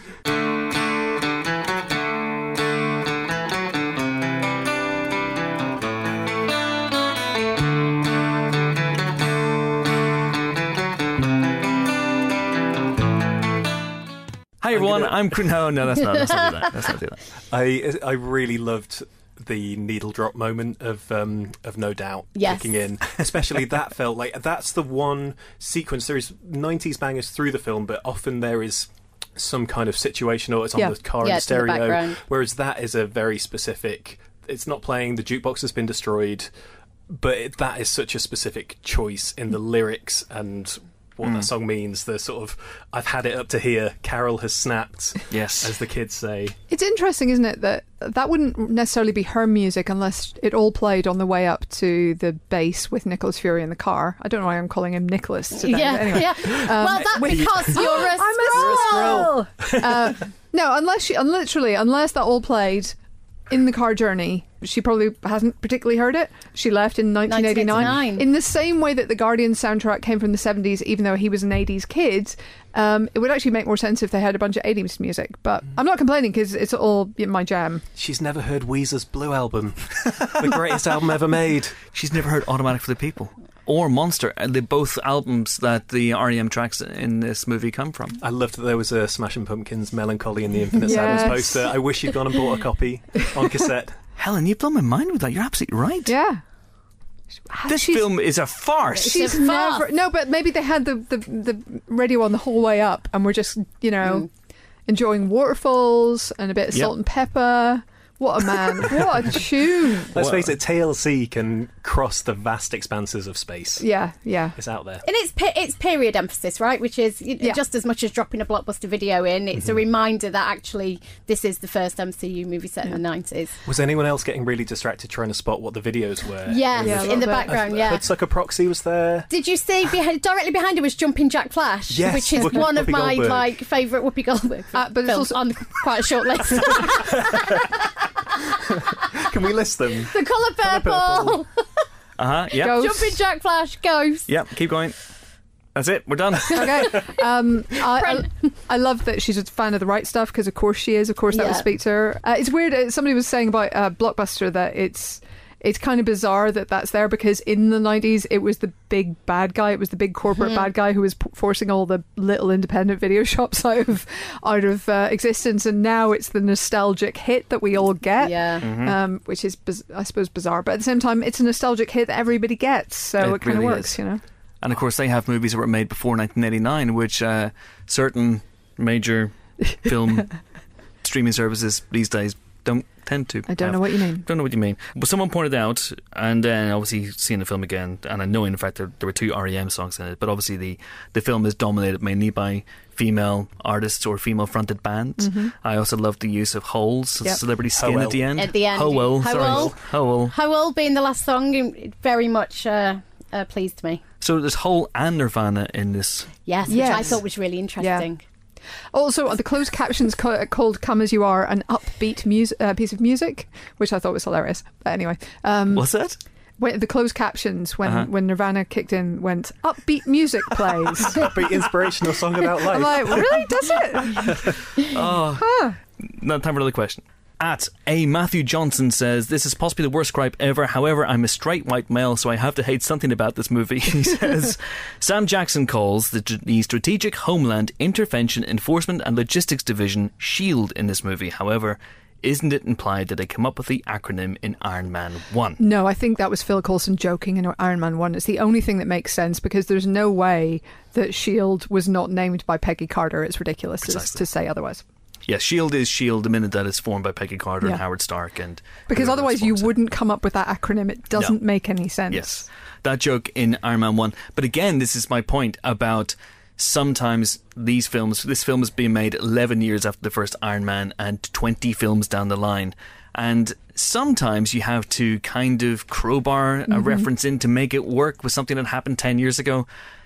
So there may be an element of, in the first Iron Man, there literally is an element of Coulson realising, oh, it is S.H.I.E.L.D. Oh, yeah. But also, I think it's mainly a joke about how anal he is. But if he's a rookie in 1995, yes. In 2008, I think we can feel safe that Coulson, an intelligent man, has probably figured out the acronym. Yes. I liked seeing him as a rookie. I didn't think his de-aging was quite as flawless as Samuel L. Jackson's. No. But Samuel L. Jackson's was unbelievable. Oh my God. Remarkable. I don't think there was a single moment I didn't believe it. No, none at all. You're right with presumably Coulson, a bit of a mixture of, makeup and so on and CG, as they did with, makeup with Kurt Russell before, but stunning results anyway. I still want them to go back now and fix Tiny Steve in First Avenger. It's not that bad. It's not that bad, but it could be a lot better. Yeah, you could be a lot better. It's very rare you win an argument with Helen, but you know that you have won one when she just starts going full school, full playground. Like, you shut up. You've got a stupid face. You're the First Avenger. It's not you winning, that's me changing tactics. All right, time for some more questions. This one comes from I think a Norwegian listener, @RonickRH. Can you talk about how refreshing it is that there's no bumbling about when Carol lands on Earth? Like, she doesn't eat a bouquet of roses, she doesn't... she doesn't... All right, Aquaman. What is this kind of thing, There's none of that. Well, there is a bit of, where is the communication device, and do you know what I mean? Yeah. But she's still very confident. It's not like she's going... It's not like Star Trek 4, The Voyage Home, or anything like that. But she's still, pecking out things on the keypad and using the mouse quite gingerly. Like, what the heck does this do? It was like watching Ian Freer type. I was going to say, wasn't that just all of us with the internet in the 90s? Yeah. What is this? I don't know why I'm foreign. I can still remember a friend telling me about this new thing called Google that I should try. It worked. It'll never catch on. But I love the fact that she's so confident and assured the minute she lands. Could smile more, but no, I think Brie Larson's fantastic in this, and we haven't really talked about it that much. Her endless array of side eye in the movie is fantastic. Yeah, I love her. I have to say her breadth is great, because I think she does.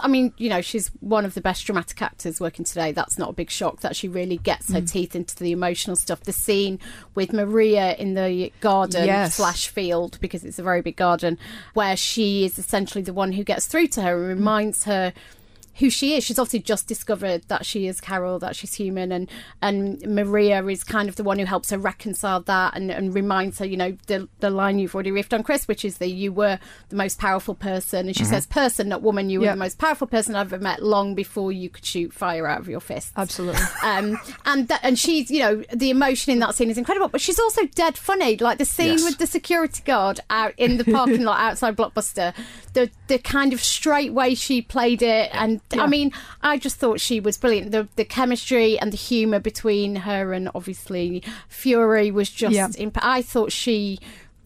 And second time, actually, more than the first time, I thought she really landed it, and across the whole spectrum, really. We should talk about Maria as well, Lashana Lynch, who I think is fantastic in this. And I think that, first of all, it's really good that the key emotional relationship of her life is with her friend, because, again, friend stories, whether female or male-female friends, don't get talked enough about in film. I think we've had a lot of male buddy movies. We don't get so much of the other kind.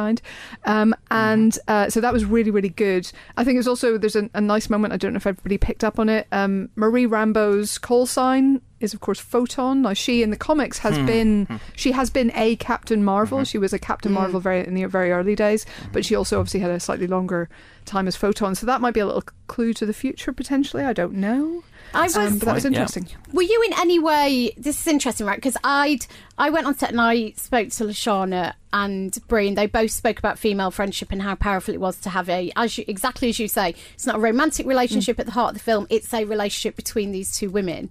I think Lashana Lynch did an amazing job with what she had.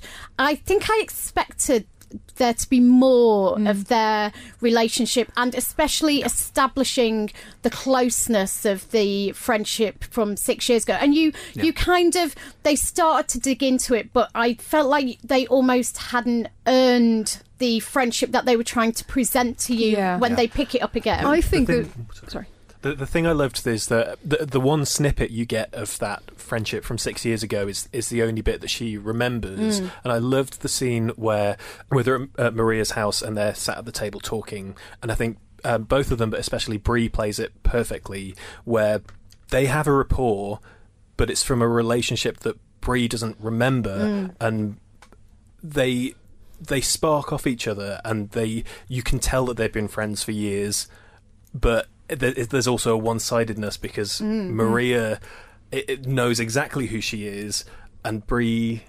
But also Maria's angry, I think. She's angry because she grieves for her best friend, who you sense, suspected may not have all gone down as she thought, but she grieved for her friend who she couldn't even talk about. She said it was, a mission so secret that they never could even recognise what happened.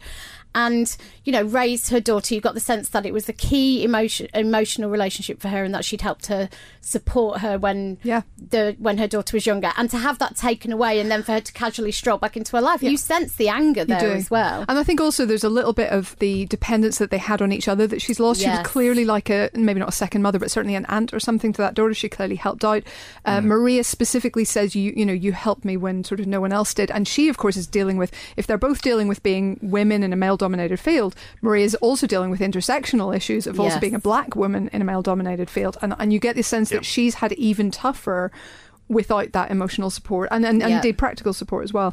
But in terms of what you were saying about the friendship feeling like it was missing a few scenes, I agree. I feel like this has been cut back quite a bit. I feel like those flashbacks in particular have been just scissored. Because you don't cast McKenna Grace to have her on screen for like 30 seconds as a young Carol Danvers. She's such a good little actress. I feel like you'd have her for a proper meaty thing, and that has been, and I don't think you still get the sense of what I think they were probably going for in those scenes, but I think there's been a lot cut out.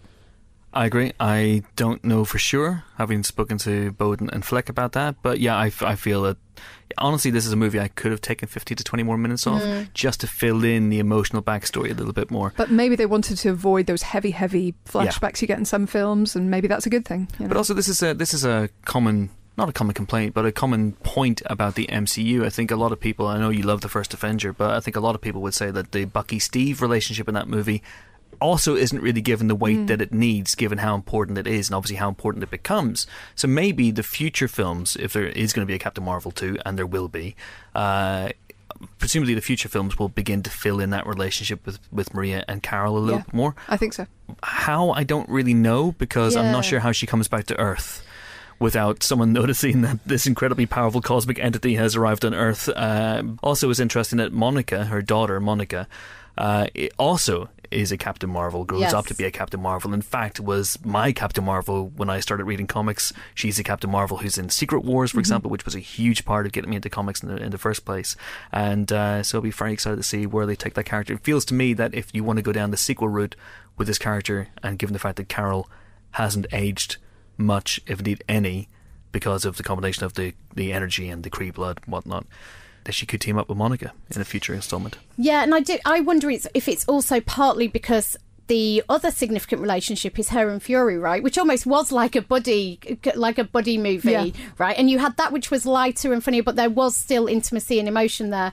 And then kind of those relationships almost competed a little bit. And I don't know if that led to a bit of a kind of either cutting back the relationship with Maria, because you did have to balance those two, because he was so important kind of narratively and she was important emotionally, and I felt there was a bit of tension maybe between those two relationships, which one, because you kind of want one to anchor the film, or at least I wanted one to anchor the film, and the one I went into the film expecting to anchor the film was the one with Maria. I remember you talking in the office about how it was going to be the emotional heart of the movie, and then I was surprised when Maria doesn't really appear for the first hour of the film. She appears in that kind of memory flashback, but I wonder if the structure that ultimately Boden and Fleck settled on, which is a really interesting structure, it's like a puzzle box structure where you're trying to figure out this mystery along with the lead character as well. And one of my favourite scenes in the movie is the memory scene where the Skrulls are delving into her memories and it's rewinding and playing, and Annette Bening's entering left of frame, then right of frame, and Carol's getting confused, and Ben Mendelsohn's acting as the audience at that point. It's like, what's going on here? What's bloody well going on here? This is a bit bloody confusing, mate. You flaming galah is what he says as a direct line from the movie. Does that narration work for you? Yes, absolutely. Yes. I think it needed it. That was the bit that didn't work for me, and because exactly what you're saying, the signposting was so heavy-handed. Interesting. Like, go back. What was that? What did it? And I loved, like you, stylistically, I loved that bit. I really, really loved it, and was disappointed there kind of wasn't more. However, they used the flashbacks. Going forward, I was expecting it to repeat a lot of those kind of jumps back in time. But again, like I've got nothing against people with Australian accents, but it was his voice coming over during those emotional scenes kept taking me out of the moment. This is outrageous. I had this argument off mic with James Dyer the other day, because he thinks it's appalling that the Skrulls, or Tados essentially, has an Australian accent. Everyone else seems to have American accents and whatever. But who's to say that that's not what Skrulls sound like? They're fictional, for the love of God. Why should all aliens in movies sound like they've been to the RSC for a few seasons? They shouldn't. It's totally fine. It's totally fine. It's the Doctor Who thing again. All planets have a north. Damn straight. Northern accent. Damn straight.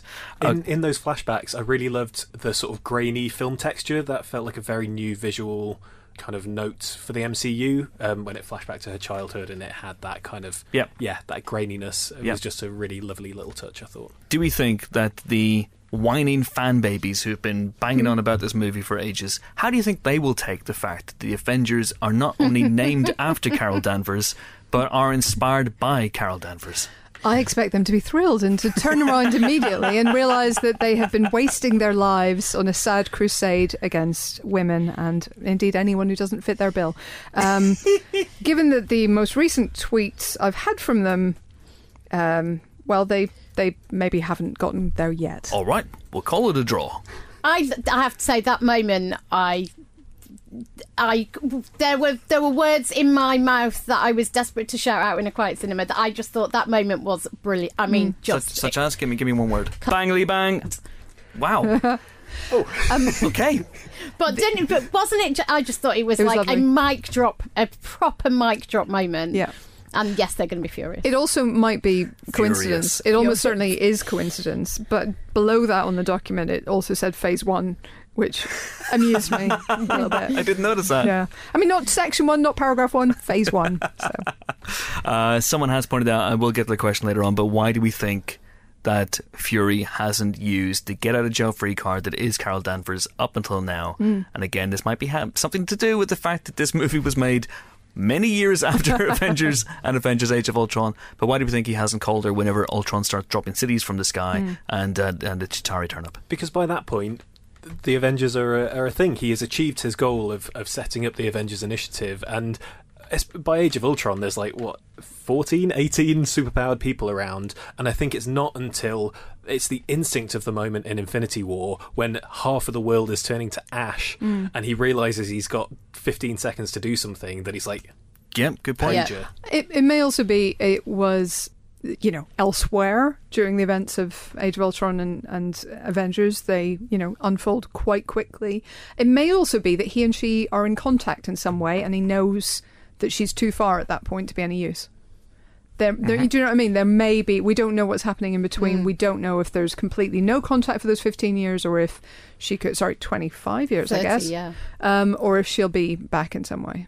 So, hey-ho. I just think it's the gravity. Nothing has been that threatening, right? There has been no moment that grave, and as you say, it's his final act. And she'd said, obviously, while they were washing the dishes, do not use this apart from an emergency. And there is no emergency more emergent than emergency more emergent. Is that one of the words you wanted to shout at the screen? Emergent. There's no emergency more emergent than you're dissolving into ash. That brings us on actually to the first post-credit sting. As ever with these Marvel things, first post-credit sting is something that fits into the wider narrative and has an impact on where the next film or films is going to go. The second post-credit sting is a laugh. So it's Goose the Flurkin and coughing up the Tesseract again. Massive hairball from his pocket dimensions that reside within him. But the first one, seems to be a bridging scene between Avengers Infinity War and Avengers Endgame, in which Cap, Bruce, Natasha, and Rhodey are visited by someone that they've never seen before. Oh, you forgot someone. Cap's beard is also there. Cap's beard is back for Sharon Carter's What? So presumably this is within the days and weeks following Infinity War. We don't yet know the elapse of time between Infinity War and Endgame. We have reason to believe it's a little bit longer than that, but this seems to be fairly short, not least because he hasn't committed the atrocity of shaving. Or having a haircut. It is trimmed though, isn't it? It's a shorter beard. I didn't think so particularly. His hair is still long as well on top. So my point being, they'd had time to obviously locate Fury's car, locate the pager, hook it up and make sure it was working and power it up so the battery didn't die. Yes. So it's been at least a few days, I think we can say.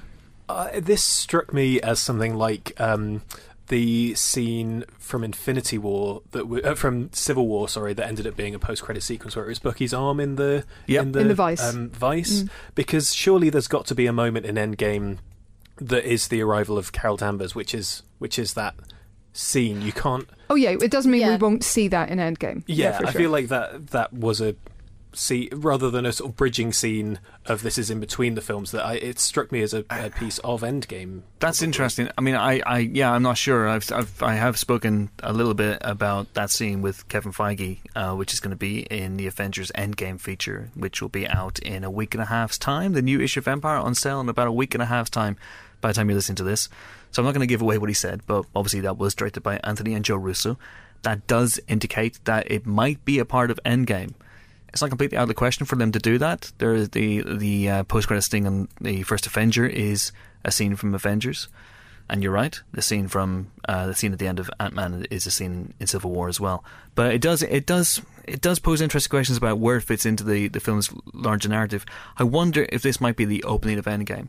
You know, the way every Avengers movie so far has kind of started with a pre-credits bit that then cuts to the Avengers title, and I think that might be the case. And I love the fact that it obviously suggests that they meet Carol very quickly. Yes. And that, there's not a big, huge build-up, and it's not like third act battle where she suddenly kind of comes in to save the day, that she's going to be integral from the get-go. And I kind of love how it was done without too much aplomb. Like, literally, they turn around and she's like, "Where's Fury?" And I kind of almost loved the quite casual nature of that.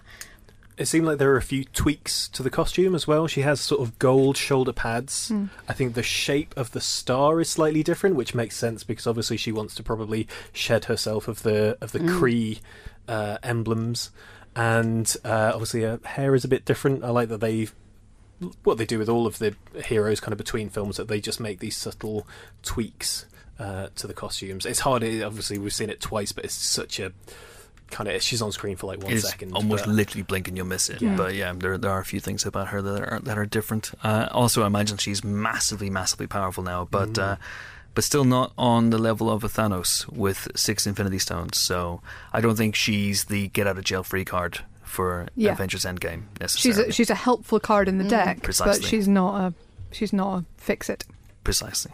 Just got time for a few last questions because James Dyer and Boyd Hilton from the Pilot TV podcast are standing outside and giving me the evils because we're eating into their time. But hey, we got a few minutes left. It's all fine. So here's a question from @Straffo, who asks, what do we make of the fact that Carol is never called or referred to as Captain Marvel in the entire film, nor is the name even hinted at or set up?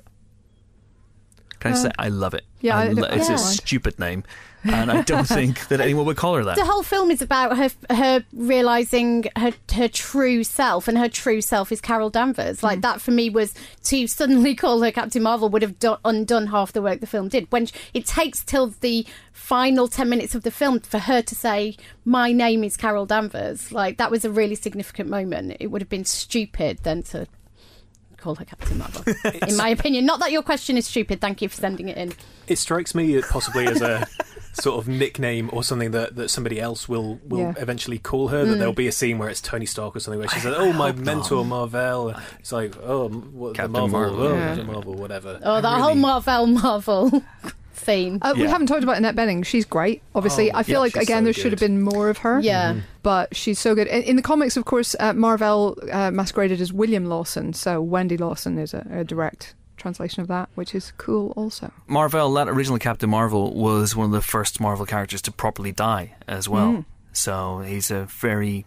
Marvell, the idea of Marvell is very, very important in Marvel history. Yeah. And again, I think this was a bit of a switcheroo. I don't think anyone expected Annette Bening to be Marvell in that way. What do we make of that twisty Rooney? Well, and obviously for over a year, everyone thought Jude Law was Marvell. Yeah. Jon Rog. Bastard. I turned up on set with a list of questions about him being Marvell, so that was a panic 10 minutes. But I love the fact that she was a woman and that actually her real mentor and the person whose path she is following who has started, who basically wanted to stop wars and bring peace, was a woman. I thought that was, again, a really powerful statement for them to make. Absolutely. I think that maybe also slightly suffers though from the Maria Rambeau problem, in that she is the person that Carol sees when she visits the Supreme Intelligence, and we're told that she's the person she admires most, and they have maybe 3 scenes together, most of which are in some sort of adversity,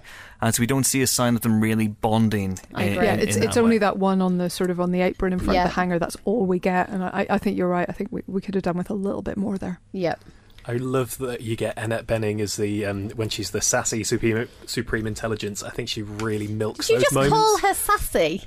When she's like... On International Women's Day. No. Not the S word. Oh, no. She's feisty, Ben. I think you mean yeah. bad. Okay. Well, a couple of last questions. One, and this is going to open a can of worms. Helen, you ready? Yep. At Owl with Envelope, and a few people have asked this.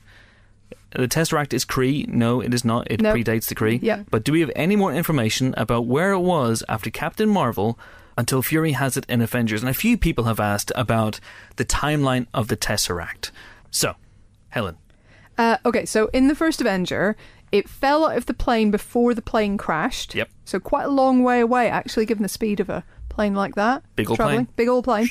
And it was found by Howard Stark when he was, mapping the grid points and trying to find the wreckage of Cap's plane, and it was brought up by Howard Stark.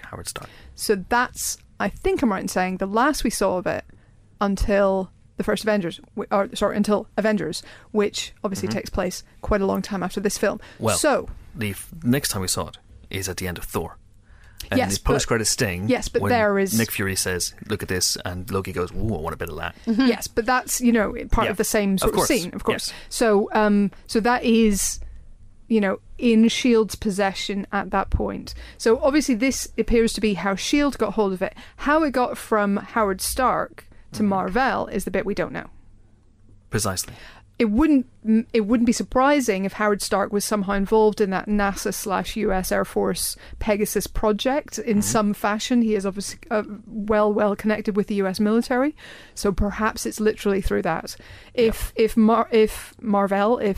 Wendy Lawson came to him and said, "I've got this plan. It's going to end wars, keep the peace. I need that thing you've got." It would make sense to me that Howard Stark would go, "Cool, have a go." Absolutely. I don't think that Marvell's presence on Earth is a coincidence. I think she knows about the Tesseract, and in a way that they perhaps don't know how important it is or how powerful it is or what it does. And so you're absolutely right. She shows up and goes, "Hey, that blue glowy thing, that looks like it could be a source of great energy. Let's give that a go." And now you've said that, Helen, I'm slightly disappointed there was no Howard Stark cameo in this movie. Yeah, that would have been cool too. We need more one-shots. We need like a whole ton of one-shots. Except... they're dead by that point. The Starks are dead by that point. They died in 1991. Okay, but we don't know how long she's been on Earth. Oh, wait, you're right. 1989, they're still alive. Because Howard Stark, John Slattery vintage, is in the opening credits sting of Ant-Man. And that is the time... same year, 1989. That's the time that the accident happens and Carol gets her powers and all sorts of stuff. So yeah, that makes sense. So you're right. So and then after this movie, it ends up in S.H.I.E.L.D.'s possession. Then Loki gets it, and now it is obviously on Thanos' big old glove. Helen, you mentioned this earlier on. At Ian O'Social says, is Fury losing his eye to a cat scratch a bit of a letdown after 12 years of wondering what the hell happened? No, it's super good, and it's not a cat, it's a flurkin. It's a flurkin, you flurker. You mother flurker. Anyone else have any thoughts? What do we like, Goose? Happy with Goose? Love Goose. Love Goose. And the eye scratch is very funny. Where is Goose in the world of Infinity War? Hopefully, cats don't have a great lifespan, do they? So we don't know about flurkins. flurkins. No. Yeah, imagine that flurkin. I'm afraid Goose was very ill. No. And had to go to a very, very special place. If that flurkin can hold the Tesseract in its immense Stomach. gullet, Why doesn't it eat Thanos? Don't ruin the end of Endgame. Chris. Can you imagine?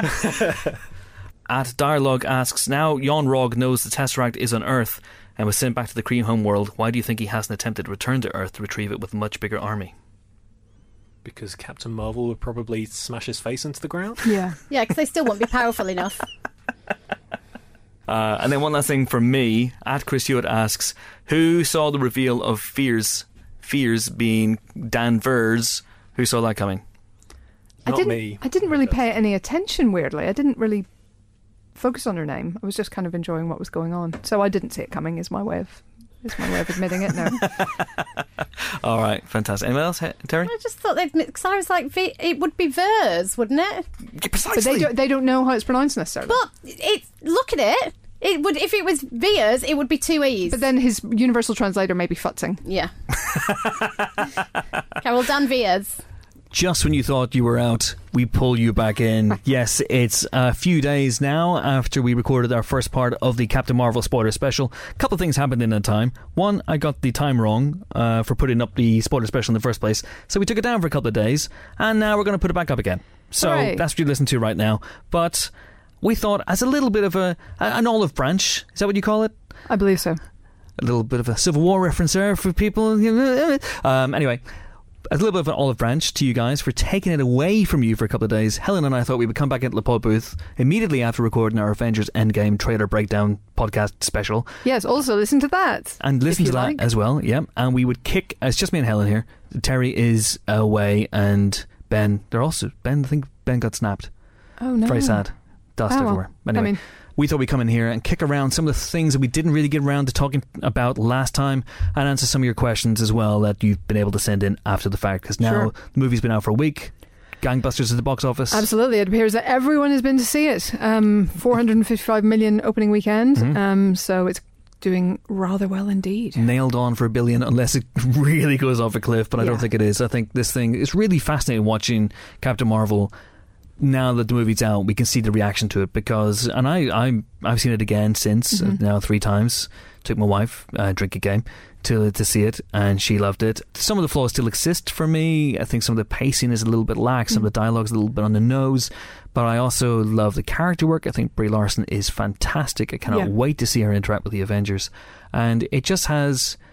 It's really, really cool. Someone's written in, hopefully we'll get to your question, but someone said that one of the reasons they liked it is that it's, for them, an inversion of the Marvel origin story template. In that, obviously, Carol starts with her powers. She's fully powered up. She doesn't know it at that point, of course.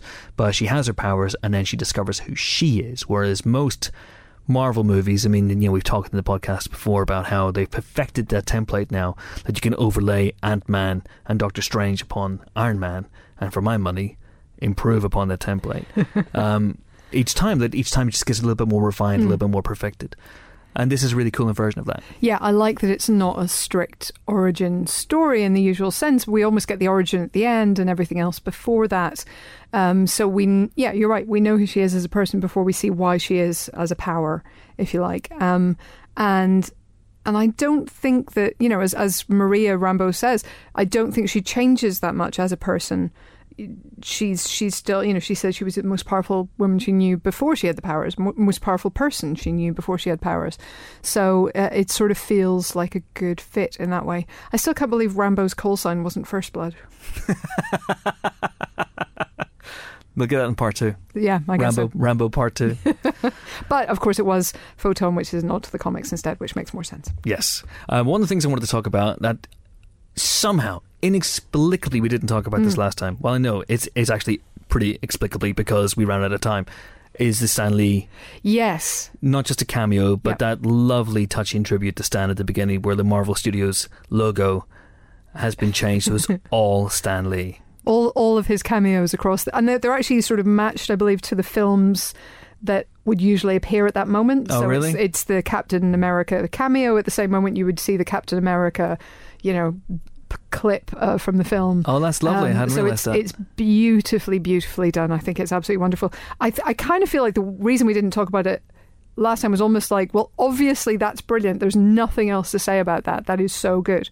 But it's lovely, and I hope they're going to keep that for the next couple of films. I think they will. We've been told this week that there are a couple more Stan Lee cameos in the bank. He, of course, would go to the studios, whether in Atlanta or wherever, and do 3 or 4 at a time. So there are a couple more that are there. They're recorded. They're waiting to come out. Presumably Endgame and Far From Home at the very least. And so this won't be the last we'll see him, so we might, I guess, keep this almost for... We'll see. Yeah, and you know what? I hope they don't use it on Endgame. Yeah. Quite honestly, I think it's perfect as a one-off. Yeah. I think it's absolutely lovely. It's a really, really touching moment. When I saw my wife, she reached over and squeezed my hand at the end. And she was like, I looked at her, she was almost in tears at it. And the very, very simple thank you stand at the end. And it's not just cameos as well. If you look at it, there's actual footage of him with Robert Downey Jr. and... It's just really, really lovely. And let's talk about his cameo as well, which is equally gorgeous. And for my money, one of the best cameos and one of the best Stan Lee cameos. And obviously, it takes place on the train during the train fight. Carol is going on the train. She's looking at the different passengers. One of whom, of course, is Kelly Sue DeConnick as well, who is the writer behind one of the, I guess, the revival almost of Carol Danvers. Yeah, basically, it was the sort of the arc that provided closest inspiration for this version of the character. Sort of kind of reinvented slightly Carol Danvers as, well, certainly gave her the Captain Marvel title. It was that 2012, I believe, run by her. So it's a really nice little nod as well. Yeah, lovely. So, but he's on the train. Yeah. He's reading the script for Mallrats. Yes. And he's saying, "Nuff said, true believers." Yes. Which is, of course, one of his great catchphrases. He's already said Excelsior in Avengers Age of Ultron, so now he gets to say, "Nuff said, true believers" in a Marvel movie as well. And this is a lovely, lovely moment. And Kevin Smith actually was talking about this on Instagram this week, about how it moved him because suddenly he was part of the Marvel Cinematic Universe as well as ultra mega he must dork. be. Yeah. He must be, yeah. He must be part of the MCU, definitely. And there was somebody who I have to say has more time than joy in their hearts, has suggested that the timing's wrong because Mallrats came out in 1995, so he would have filmed his cameo a good bit earlier. And to which I say, boo! Yeah. Anyway. Maybe, but then it's an indie film. They turn these things around in seconds. Seconds. Barely, limit them. It's a lovely, lovely moment. We do have some additional questions, and of course, if there's anything else that springs to mind, we'll talk about that really, really quickly. But here's one from Matthew Buck on Twitter, at Matthew R. Buck, who says, when Captain Marvel blew up the engine, all the Tesseract energy conveniently headed towards and filled Captain Marvel instead of dispersing evenly or even filling Yon-Rogg too. Yon-Rogg, that bastard. What a dig.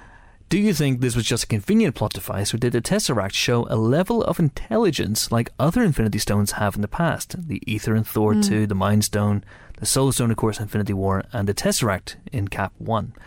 It could be both. I mean, it could be that she shot a hole in it and that it, shot directly out the hole rather than sort of shattering in a million directions. Can I just say, you just used the phrase, shot directly out the hole, and I said nothing. I know you did, and what wonderful growth as a person that demonstrates until you pointed it out. That Can you I said just say, nothing. you just said the phrase, what wonderful growth as a person, and again, I let that go. Okay. Now I don't know what to say. You should say that that makes sense.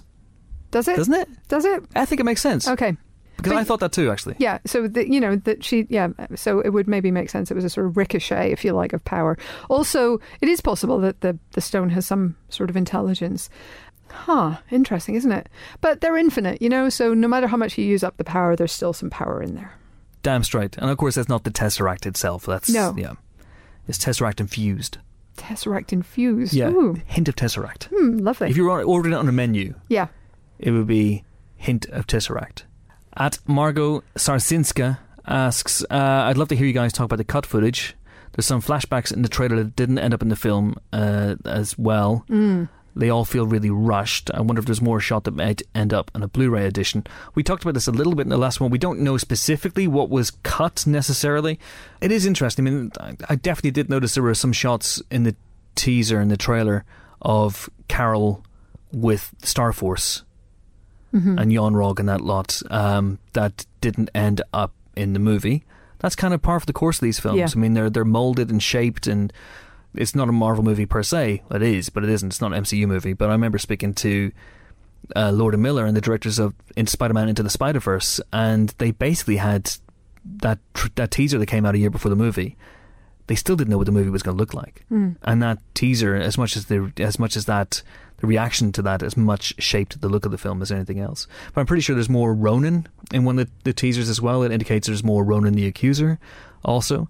And interesting enough, I was digging around the other day, and I saw some pap shots of Brie Larson putting this smackdown on that guy who says, "Hey, give us a smile." You know, the biker, the guy whose bike she steals. Yep. So there's pap shots of her actually like grabbing the guy and wrestling him to the ground.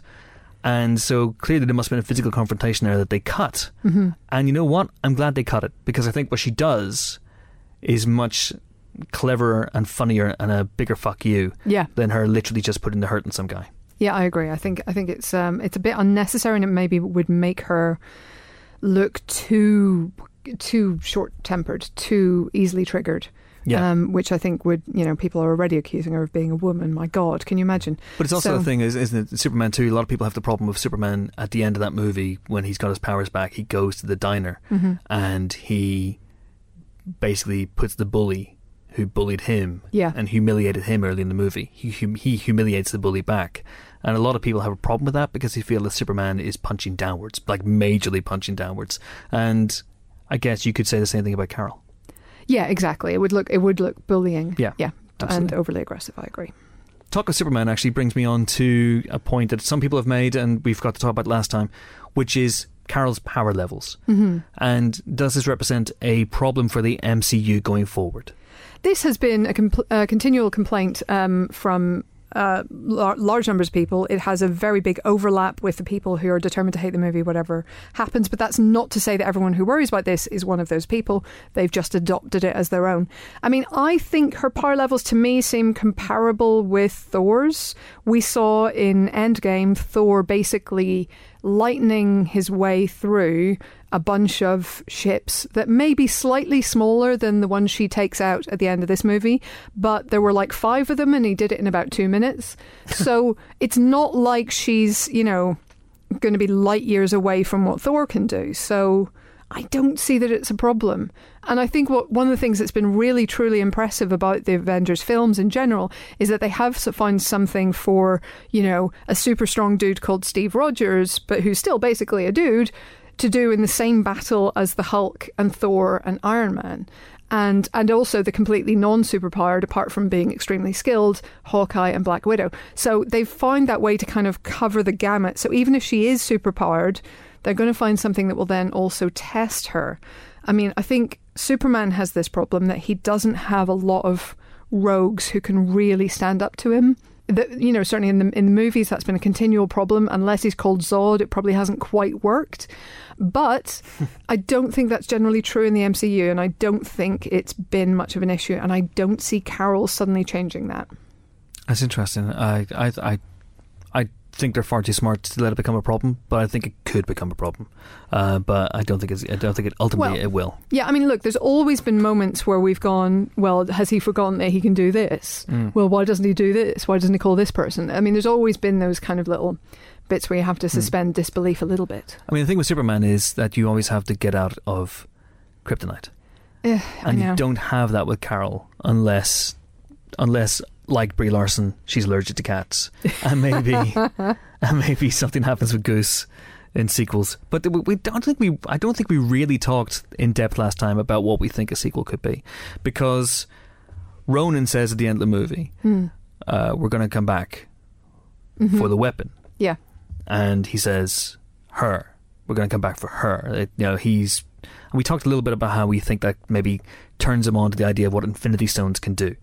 it clearly sets up that he wants something to do with Carol Danvers. So maybe he pursues her. Maybe that's an avenue that can go down. Yeah, absolutely. But again, where's that end? Because we know he survives because he ends up in Guardians of the Galaxy. So where's the drama there? Yeah, I think that's a real risk. I mean, not that all the MCU villains have all died, but it does, as you say, remove that. And this is one of my big problems, as you know, with prequels. You always have that slightly less tension as a result. Yeah, if you go into the movie knowing that Ronan is going to survive no matter what, or not get put in prison no matter what, it's fine. But there is still the Supreme Intelligence.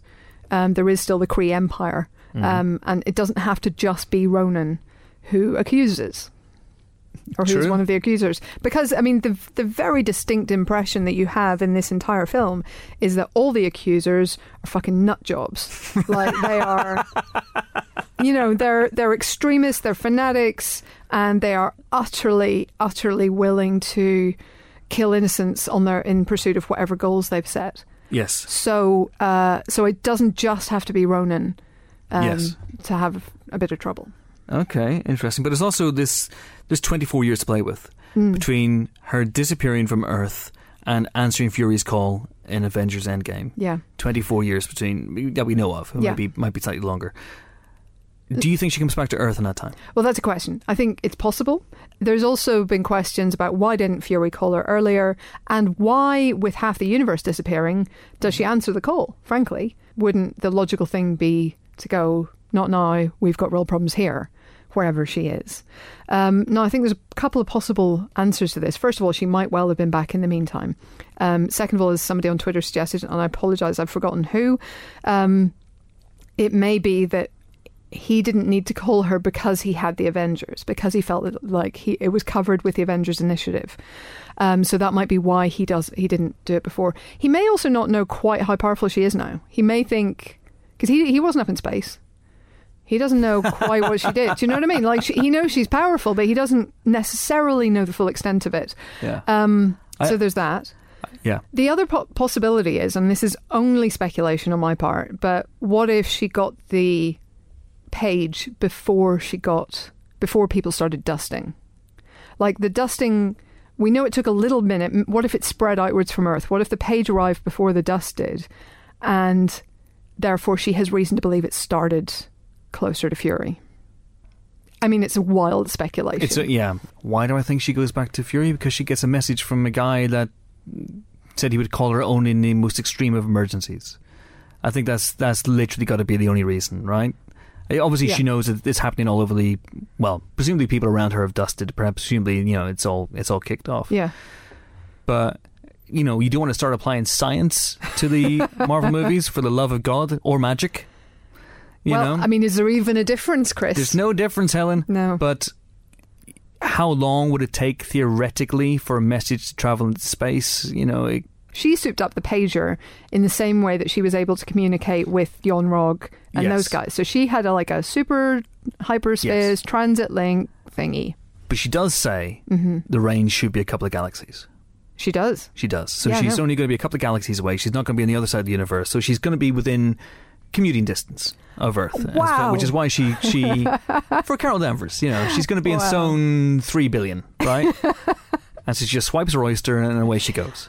That is, I mean, wow. It's a commute. I just feel like you should watch more Star Trek Voyager. You could get caught up in Fleabag in a commute like that. It's only 2 episodes this season so far. Anyway, question from Brewy Christelle B. Some are worried that Carol will make things too easy in Endgame. Do you think it will be a more complex personal solution with Captain Marvel just doing something that only she can, like perhaps wield the Infinity Gauntlet? I think everybody's going to do something that only they can, but I don't think that necessarily means that.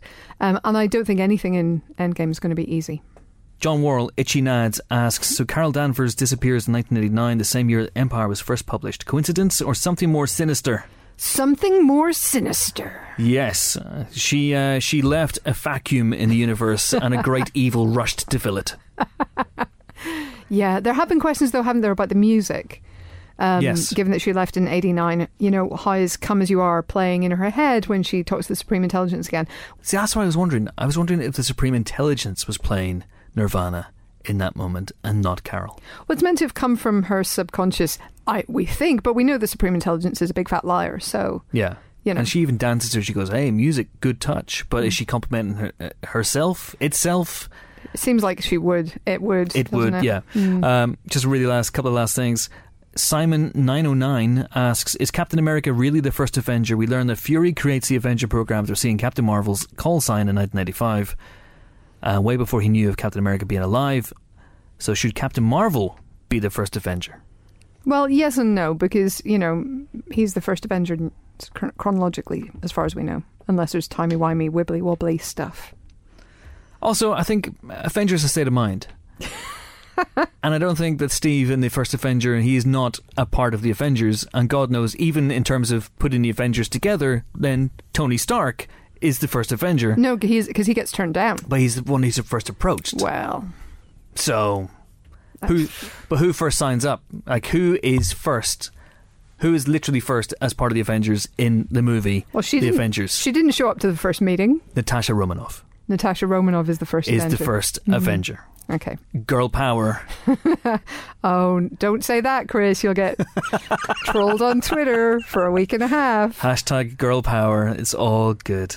One last thing about the music. Someone wrote in to say that during the memory montage where we see Carol beginning to remember things like going to karaoke with Maria Rambeau. Yeah. And by the way, if that's an example of what Brie Larson is like doing karaoke, then we got to go to karaoke with Brie Larson. Yeah, we do. That she sings a song by Heart. Okay. And so her music is more 70s and 80s stuff. But also she wears a Heart t-shirt at the end of the movie. Ah. So that's nice. So not just 9 Inch Nails. No, she doesn't wear 9 Inch Nails. You would have seen them. Not literally on her hair. Oh, but the t-shirt, Chris. Keep up. Okay. Sorry about that. I see that. Some people have asked what happens in the movie to Bronchar and Korath, because we don't really see what happens to them. They kind of just disappear. Bronchar and Korath. Yes, they do. Well, we know Korath survives. Yes. Bronchar, he's just going about his business being Kree, I guess.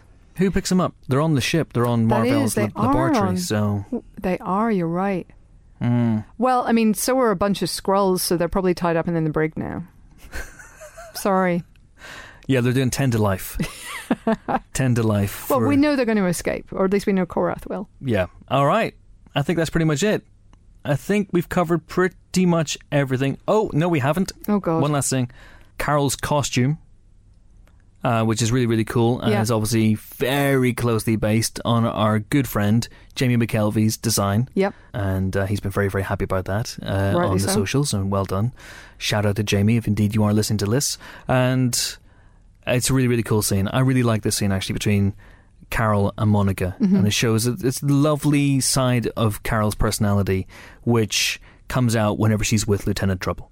Yeah, it does, which is super cute. Yeah. I actually really liked the sort of black day glow version of the suit. With the sort of fluorescent lines. Oh, I loved that. It looked so cool. It was amazing. And she's all like, no, I don't think so. I'm like, dude, it's the best one. It's so good. Apart from Jamie McKelvey's design. Apart from Jamie's, which of course we prefer. Iconic. But also, yeah. Have you considered doing it in fluorescent? I just think it could work.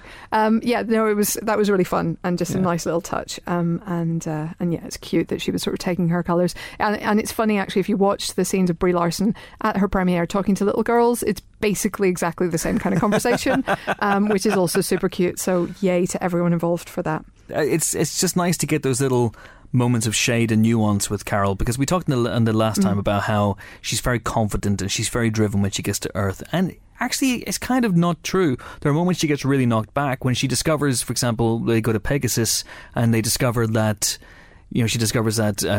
Marvell Lawson is dead, and that she was there. Yeah, she was there. She's crushed in that moment, and she really, there are moments that she absolutely has moments of introspection rather than just being that sort of bold, confident front that she puts on. And she is tortured by nightmares, and she can't sleep, and exactly. So there is all of that kind of nuance there. But I think it's easy to miss some of that first time around because you're focusing on the confidence, the sort of attitude, the jokes, everything else. But it is there underneath, and I think you notice it more as you go along. Some people have said that the tunnel, the Project Pegasus location, is in fact the same location that blows up at the beginning of Avengers Assemble. I mean, I think there's been some serious speculation about that. I mean, the only problem is the entrance to this one is very much in mountains among hills, and that one was very much on a plain. No, not Maria Hills. Oh, okay. And that one was very much on a plain. That's not to say there isn't another exit at the far end of the tunnel, so I guess it's possible.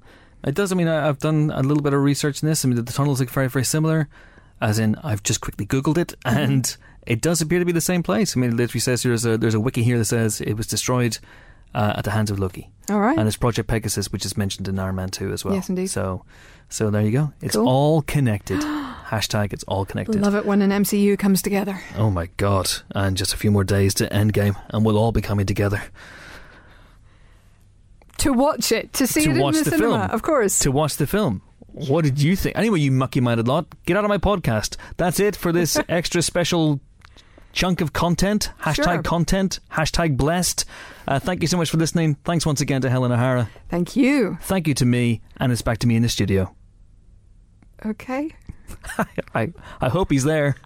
And on that note, that is it for our Captain Marvel spoiler special. Our next spoiler special, a very exciting one, it is going to be for Us, with director Jordan Peele. Very excited about that one as well. And then after that, probably Hellboy as well. I'd say we'll probably do a Hellboy spoiler special. And then after that, it'll be something called Avengers Endgame. I'm not really sure what that's what's about. Avengers Squee Game. So that's going to be a lot of fun. The regular podcast is up every single Friday, so check it out. If you would like to, do subscribe on iTunes and leave us nice 5-star ratings if you could as well. That'd be really, really lovely. Anyway, until we meet again, it is goodbye from our very own Editor Marvel, Goodbye. Terry White. Oh, I'm sorry, I ruined it. Let's do it again. You stumped over. It is goodbye from our very own Editor Marvel, Terry White. Goodbye. It's goodbye from our very own online staff writer, Ben Travis. Bye. It's goodbye from our very own Editor-at-Large Marvel, Helen O'Hara. Toodaloo. You see, it doesn't work. Captain Marvel's stupid. It's a stupid concept. Just call yourself Carol and be done with it. And that's enough from me. It is goodbye from me. Although I could keep talking for a little bit longer because James Dyer is really now giving me the evils, and I'm delaying the pilot TV podcast with every single sentence that I utter. It's a real shame, isn't it? Anyway, thanks so much for listening. See you next time. Bye.